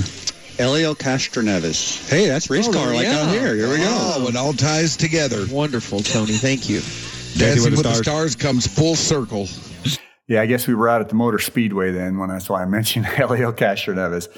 Okay, so that was fun. One more here. This is the Musers. Again, going way back. And this is when Junior really liked the bit, and they would have me on. I swear I was on with them 6-7 times, either on Gordo's Corner or just them talking to me. And this is one of those where they just decided to talk to me. I was out on remote with them, and they thought I knew too much about Len Goodman's schedule, the head judge. But let's just listen to a little of the Musers back when they liked the bit. We have Tony engineering this morning. And I wanted to get Tony's quick take on the shocking announcement this week that Len Goodman was retiring as one of the judges from Dancing with the Stars. Tony, you're the foremost Dancing with the Stars expert/fan in America. I don't know about that, but it wasn't shocking because he'd been talking about it for quite a while. Yeah, Craig. And see, the thing he does is he does the Strictly Come Dancing show in United Kingdom, and that's at the same time as the fall version of Dancing with the Stars. Okay. So for 10 years, he did double duty. He worked that show Saturday night, He would do the results show Sunday night, do the red eye, come do Monday show here in L.A. You know way too much about Len Goodman's schedule. Stars. Well, it's very disappointing because he's one of my favorites. Who's going to replace him? As of now, they're going to do guest judges for the next season. Now, the hope is he'll come back for the spring season, season 22, because they don't have the Strictly Come Dancing in the UK then. So he won't have to do both. Hey, Tony, see if you can pot down your mic there a little bit. Just write it down. Come on. I was afraid to ask him, and he was answering. It is amazing. It's incredible. That he knows this much about Dancing with the Stars. All right, this is totally random. In P1s, we have not set this up. All right, Tony. Season 6, who were the finalists? That was Christy Yamaguchi, the Olympic skater. Jason Taylor, the Miami Dolphins football player at the time. And then the third guy was a guy named, Hot Dog Sam? No, it was Christian De La Fuente. He's a Latin soap opera guy or this something. This is unbelievable. It's a random year.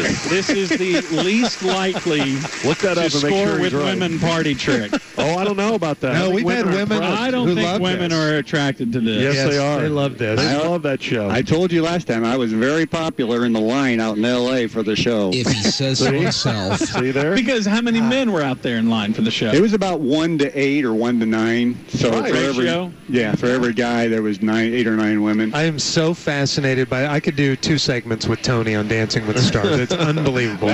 We've only got 24 days till season 21. Okay, thank you, Tony. One more thing. 12 days they're going to announce the cast. How exciting is that? This is great. All right, thanks, Tony.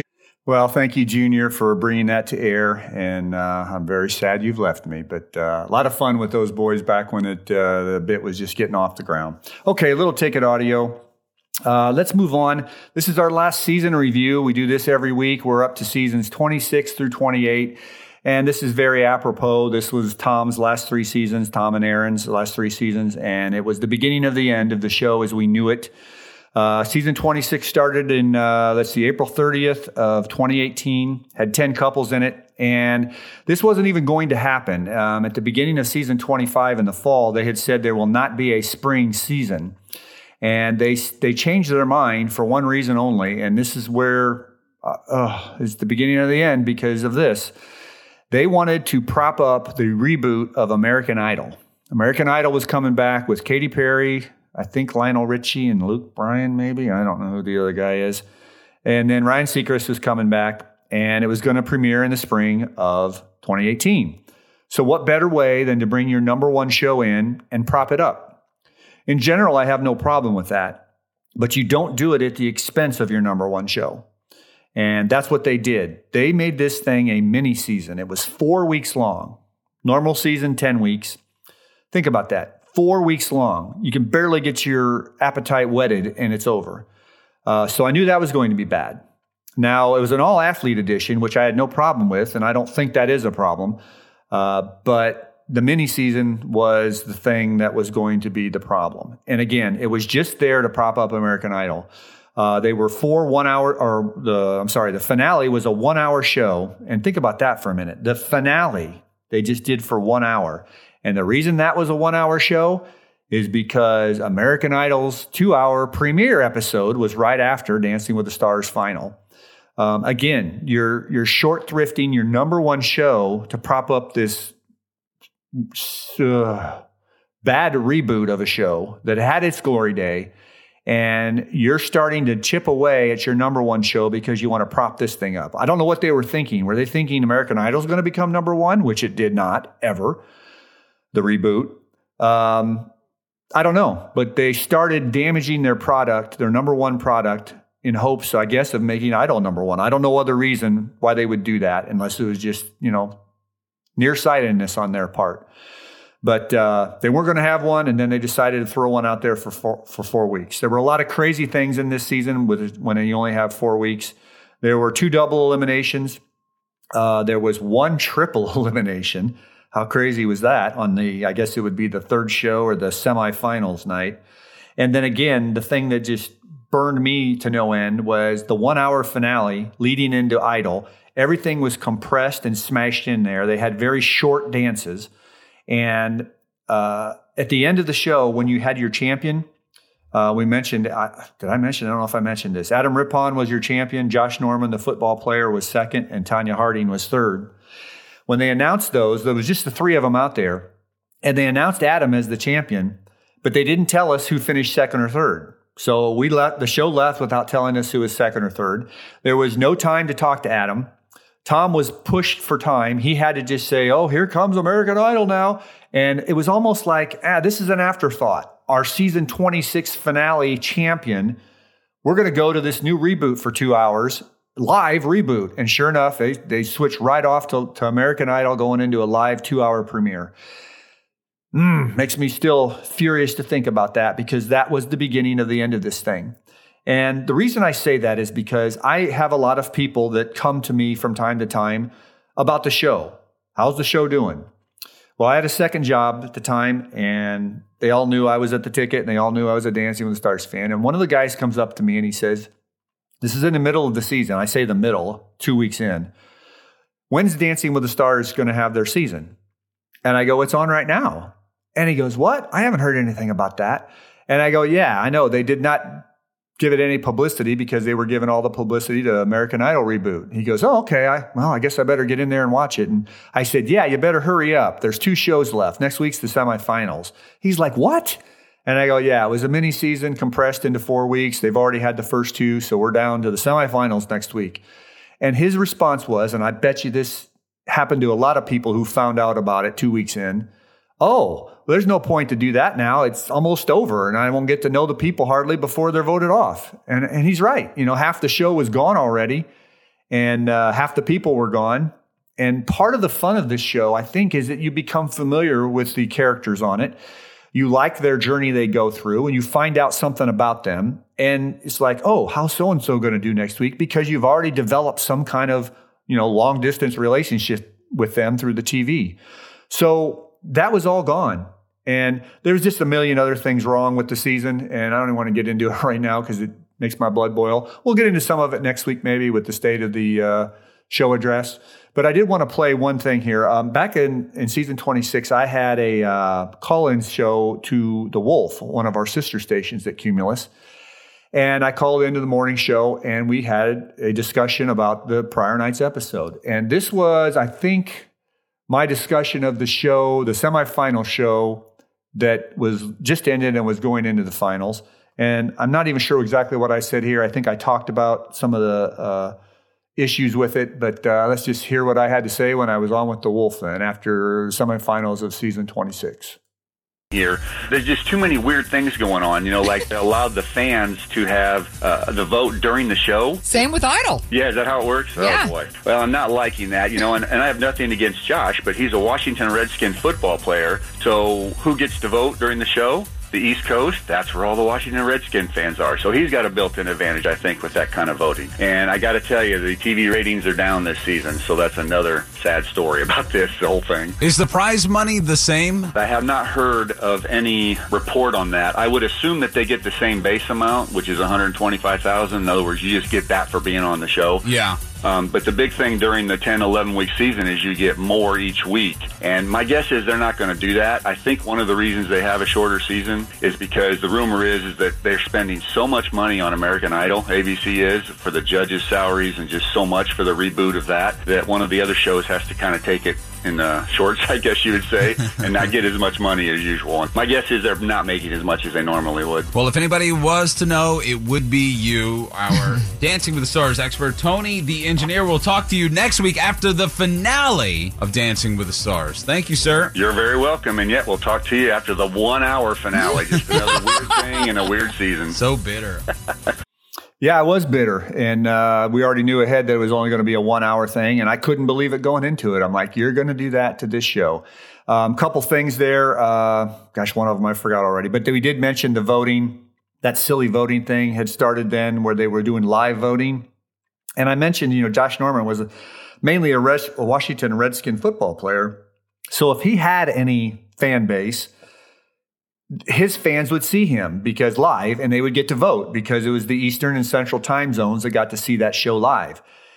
If it would have been, I don't know, a Los Angeles Raiders or somebody else on the West Coast football player, his fan base would have not got to see him dance at all, yet they were still supposed to vote for him, I guess, just because of popularity when the show wasn't even on. One of the many things that's wrong with this show. Again, we'll get into that next week. But I was already griped about that 1 hour finale that was coming up. So one more thing. This was after the finale. This is Calling in the Wolf again. And they actually had Tony Dovolani, one of the dancers, do a recording of introducing me, which I thought was hilarious. We'll play that here.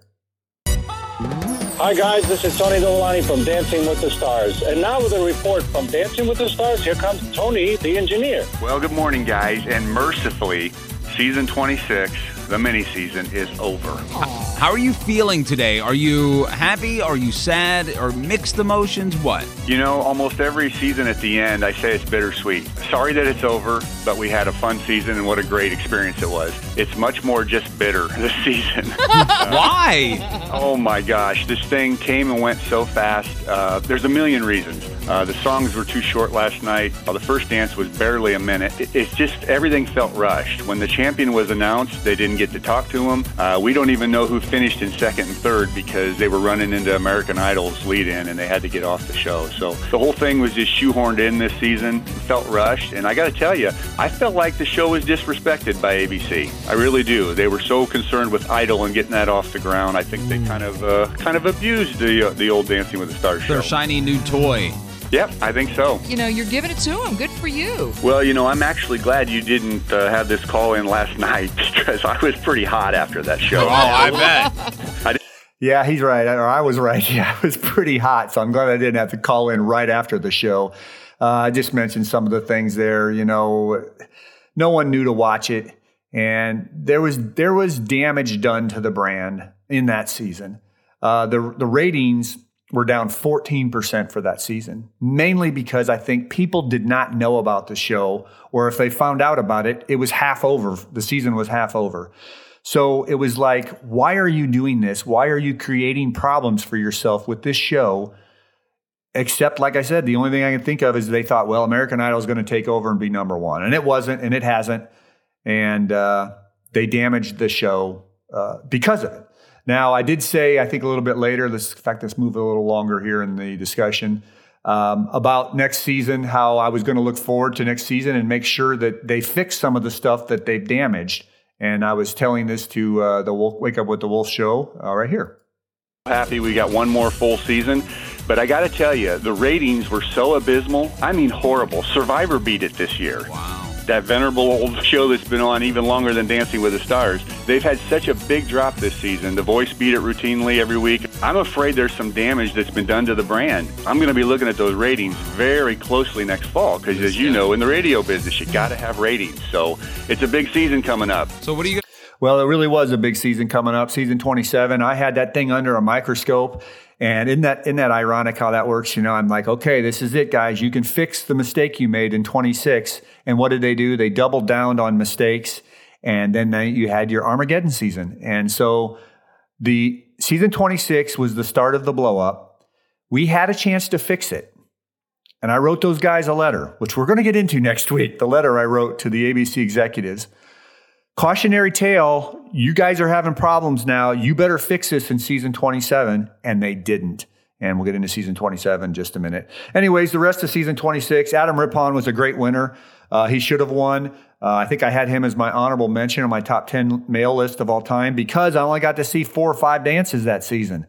You know, such a short season. Another thing they cheated us on. We didn't get to see the greatness of maybe Adam Rippon come out, and maybe he would have been a top 10 male of mine. And I know in the big scheme of things, none of this matters, so let me rant, because it matters to me, I guess.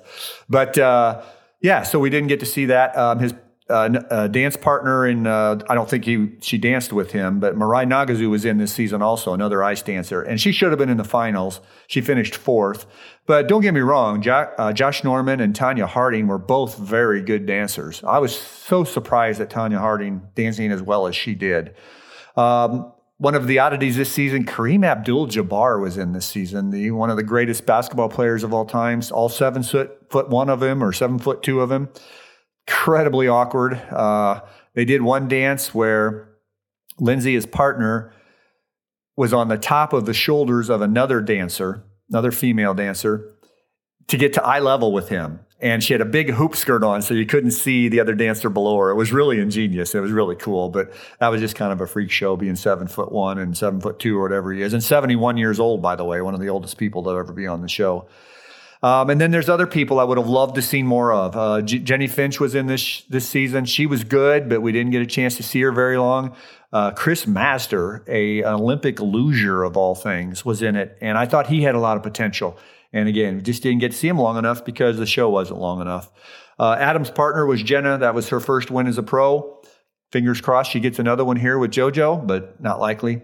And again, as I said, the ratings were down quite a bit. I think I even mentioned in that call into the Wolf, Survivor beat it. Think about that for a minute. Survivor beat it. And I'm not blasting Survivor, but Survivor has been on longer than Dancing with the Stars. And Dancing with the Stars just ruled that show forever. And because of this huge hit they took, over a 14% drop in one season, it was no longer the shiny new toy or shiny ratings doll that it used to be. Okay, so let's go to season 27. Premiered September 24th, 2018. 13 couples. Let's right the ship this season. Not so much. Even pains me to say this. The champion was Bobby Bones. Oh, boy. Second went to Milo Manheim. Third, Ivana Lynch. Bobby Bones, no better than 10th, 11th best dancer that season. Just shilled is the right word. Shilled for votes the entire season. He was a country music DJ, or is. 3 million people listened to him each week. He just begged for votes all the time. Made a mockery of the whole thing. And it's a shame, too, because he was kind of fun guy to have around. He was very happy-go-lucky, kind of crazy in the head. But that's all right. That's okay to have that on the show. And I had no problem with him staying a little while. But you can't have like we've talked about, you can't have a non-dancer make it to the finale, because this is going to happen eventually, and it did. He won the Armageddon season that blew everything up. The ballot box stuffers were out in mass. People that never watched the show, he recruited them. He had a huge country fan base. Country people in general do well on this show. And, he had country stars come on and say, vote for Bobby Bones. And he was unabashed about it, And I know a lot of people said, well, good for him. He did what he had to do to win. And those people don't care about the show, because that's not good for the show's reputation. It's not good for the show's credibility. And go back to season 5. We did this when we covered season 5. And Jerry Springer was getting sent along each week by ballot box stuffers. And he would come on air and say, stop this. This is not fair to the other contestants who are losing money. This is not fair to the show. This is not good for the show. And I would have loved Bobby Bones to do that, because he might have been able to stop it, especially if he got to the semifinals or finals, because he won all the money he could win in the finals. You don't win you get any more money for winning it. But he didn't, and it was the death knell for the show as we know it. Of course, in the finale, Milo Manheim should have won. He's a top 10 male dancer for me of all time. Juan Pablo Apache didn't even get to the finals. He's a top 5 male of all time to me. He should have won the season, of course. And then there was another season dancer named Tinashe, who finished 10th, a great female dancer. She's a singer. She could have made it to the finale, I'm confident, but she fell prey to the voting demographic of this show. Let's see. The judges' save was finally implemented in this season, but even that's a half-assed judges' save. We'll get into that next week. And but that shows how bad 26 was. It wasn't implemented this season. It was implemented the next season because of this mess that happened here. Let's see. Anything else? Let's see. Oh, yeah. Joe Amabile was in it. A bachelor from the Bachelor Nation. And he's another awful dancer. He finished 6th. He was double eliminated with Juan Pablo Apache before the semifinals. So he was probably why they brought in the save too, but no, it was mainly Bobby Bones. Sharna's first win as a pro, and I don't know, but I bet you in her heart of hearts, she knows it's a fraudulent win, and she probably, would love to have won it with James Hinchcliffe, the actual great dancer of season 23, but Lori Hernandez was there that season. But, she'll take it, I'm sure. They don't get any more money for winning it. But and then the ratings were down another 12% from season to season. Just atrocious because of all the bad stuff that was going on. So we get to season 28, Tom and Aaron's last season. This was a very sad, morose season for me. It was a dead man walking season. I thought Tom and Aaron both were off their game a little bit. Don't get me wrong. They're both professionals and they both did a good job. But I could see the sadness in their face from time to time. Aaron was very out and about with that. And Tom even let it get to him a couple times. And it was heartbreaking to see because I think we knew the end was near. Now, I thought maybe the end of the show was near, not the end of Tom, and they were going to try to keep this thing going. So that was the shock for me. But let's get to the results. Hannah Brown won, a bachelorette. Kel Mitchell was second. Allie Brooke was third. Allie Brooke was the best dancer that season, but had no fan support. She made it through 3 judges' saves because no one liked her in the voting demographic, but she was the best dancer that season. Again, I don't have a huge problem having her not win because she made it to the finale, which is what the judges' save was for.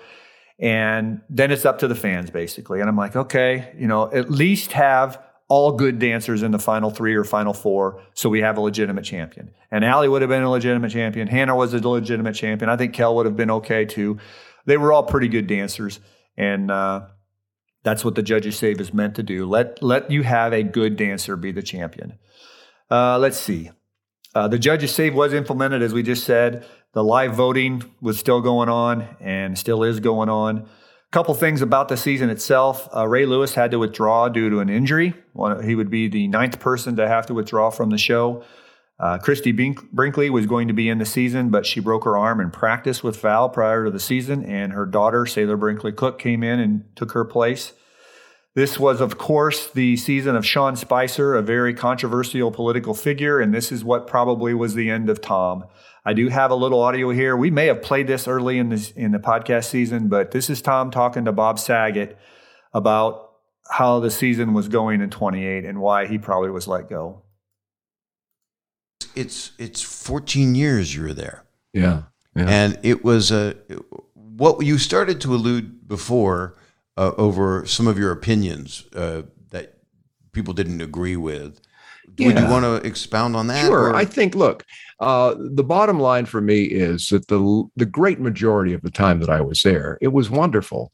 There were personnel changes behind the scenes, and those people and I did not see eye to eye about how best to present the show, particularly when we were at a point where it was on only once a year. The spring season had gone away. We were only doing a fall season. So between, see if I have it right, 2018 and 2019, that summer, had a couple of meetings because we had been off the air since the previous November, and they wanted to get my input as to what I thought we should be doing when we came back. And so we were on the cusp of an election year as well. So I said, the only thing that I would say is let's play to our strength. Let's be an oasis for 2 hours every week from all of the nonsense and the divisiveness going on right now. And just let's not put political people in there. Let's keep it, and they both, the 2 people I had lunches with separately, agreed wholeheartedly until they booked the show. And I was really quite caught by surprise and taken aback and felt a bit misled and prepared a statement that I released that did not specify a person or a party, because that was never the issue with me.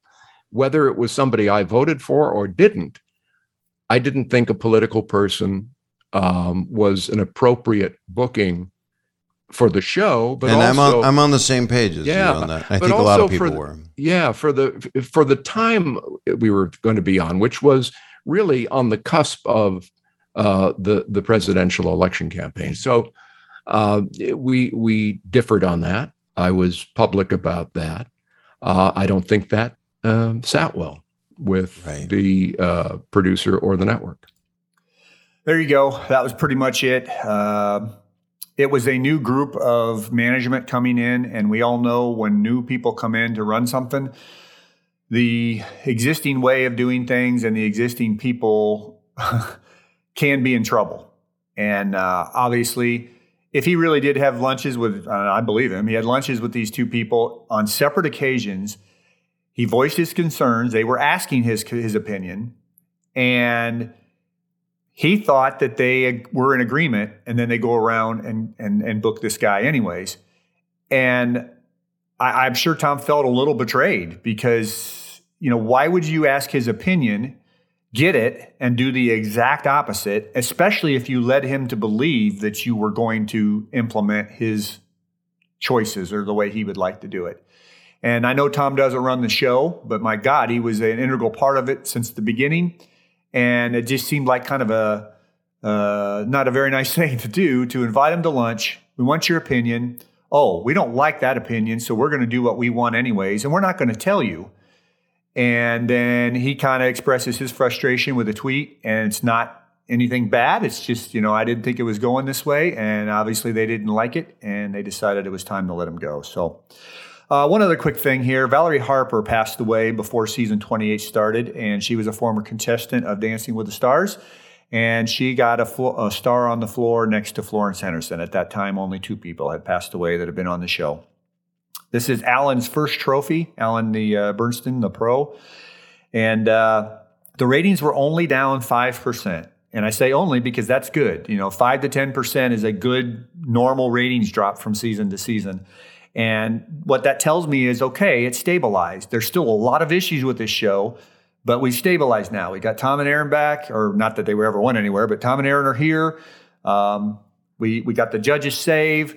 We're implementing some things that maybe we can fix this. And I think the fans responded by saying, okay, we're going to stick around because they only lost 5%. And then, of course, Tom was gone, and that was that. All right. Well, let's just finish this up here. I know we went long again today. I can't help myself. I love this show, and I love talking about it. We're going to do our last contest question here. For those of you that have been following along all season, this is it. This is the last question. We've been asking a question from the previous week's podcast, so it's an open book test. You can go back and find the answer. And what we're doing is we're giving away a trip to see Dancing with the Stars live and in person in season 31. Now, I say that. We couldn't go this year because of the COVID restrictions. They had an audience, but it was VIPs and very limited. I never got an invite to go. But I did all the procedures to get to go, but nothing came through this year. And I'm hoping against hope it's all back to normal next year and we get to go to the show. I haven't been to the show since Tyra came on, so this is going to be interesting to see if it happens. But if it doesn't happen, if the show gets canceled or they won't let people in again next year, there's other options. I don't want you to think you lose out if you win this thing. Derek Huff has a residency in Vegas. By the way, I don't know if you saw this. Derek Huff is tested positive, so he had to cancel his last week of, or reschedule his last week of shows in Vegas. Don't know if he'll be in the ballroom or not on Monday. Probably not if he's tested positive, but we'll see how that goes. Might do it remotely. Anyways, I don't know where I was going with that, but there's other things we can do. Derek's show, I offered to take a couple past winners to Derek's show this season because we couldn't go to the show out in L.A. The winter tour is coming up. If you're a winter tour fan or a tour fan of the show, we can go to that instead if you don't want to wait till season 31. So there's other options. But if you're in the contest, this is it. So you'll write down your answer along with your other, I think there's 9 answers, or we did this will be the 9th question. Just write those answers down and send them to my email, dwtsp1@yahoo.com. Okay, today's question is, last week on the show, we mentioned that a former champion of the show had set the record for the most hours practiced in the history of the show. Who was it that set that record? What contestant? And that is the question of the week. Turn out the lights. The party's over. They say that all good things must end. Call it a night. The party's over. And tomorrow and next year starts the same old thing again. Well, thank you, Don Meredith, for taking us out as you do every week. And we also like to end the show, as you all know, with a song from a former contestant that's been on the show. Oh, by the way, let me give that email address one more time for the contest. It's all letters except for the last number, DWTSP, the number 1, @yahoo.com. Backstreet's back, all right.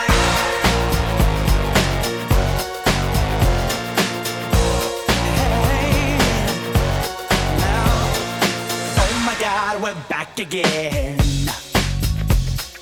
Brother and sisters, everybody sing.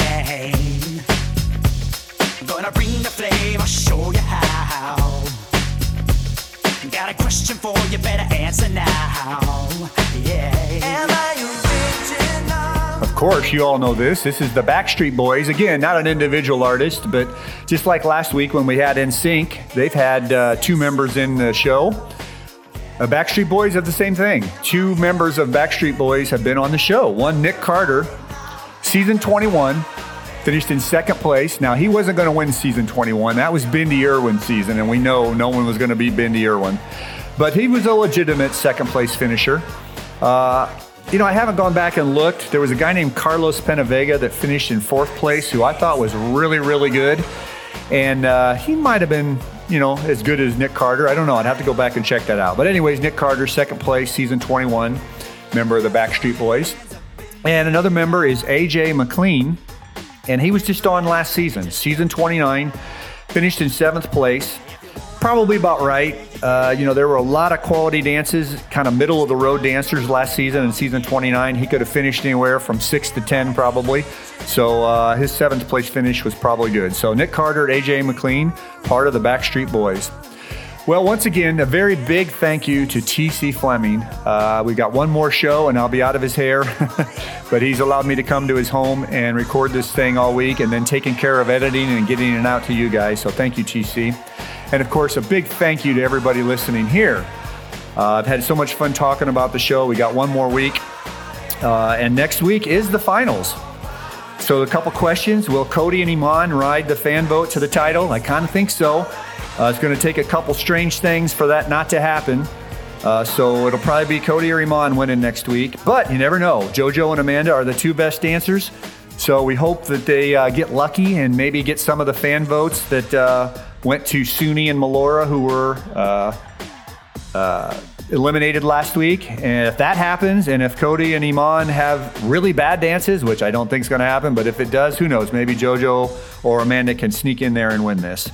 Next week, we're going to have a shorter show. It's just going to be the results, basically. We won't have a top 10 list. We won't have a look back at back seasons, but we will have a state of the show address. So looking forward to that. We'll talk about this show that I love so much and what we can do to fix it. Till then, this is Tony the Engineer. Thanks for joining me. Bye-bye.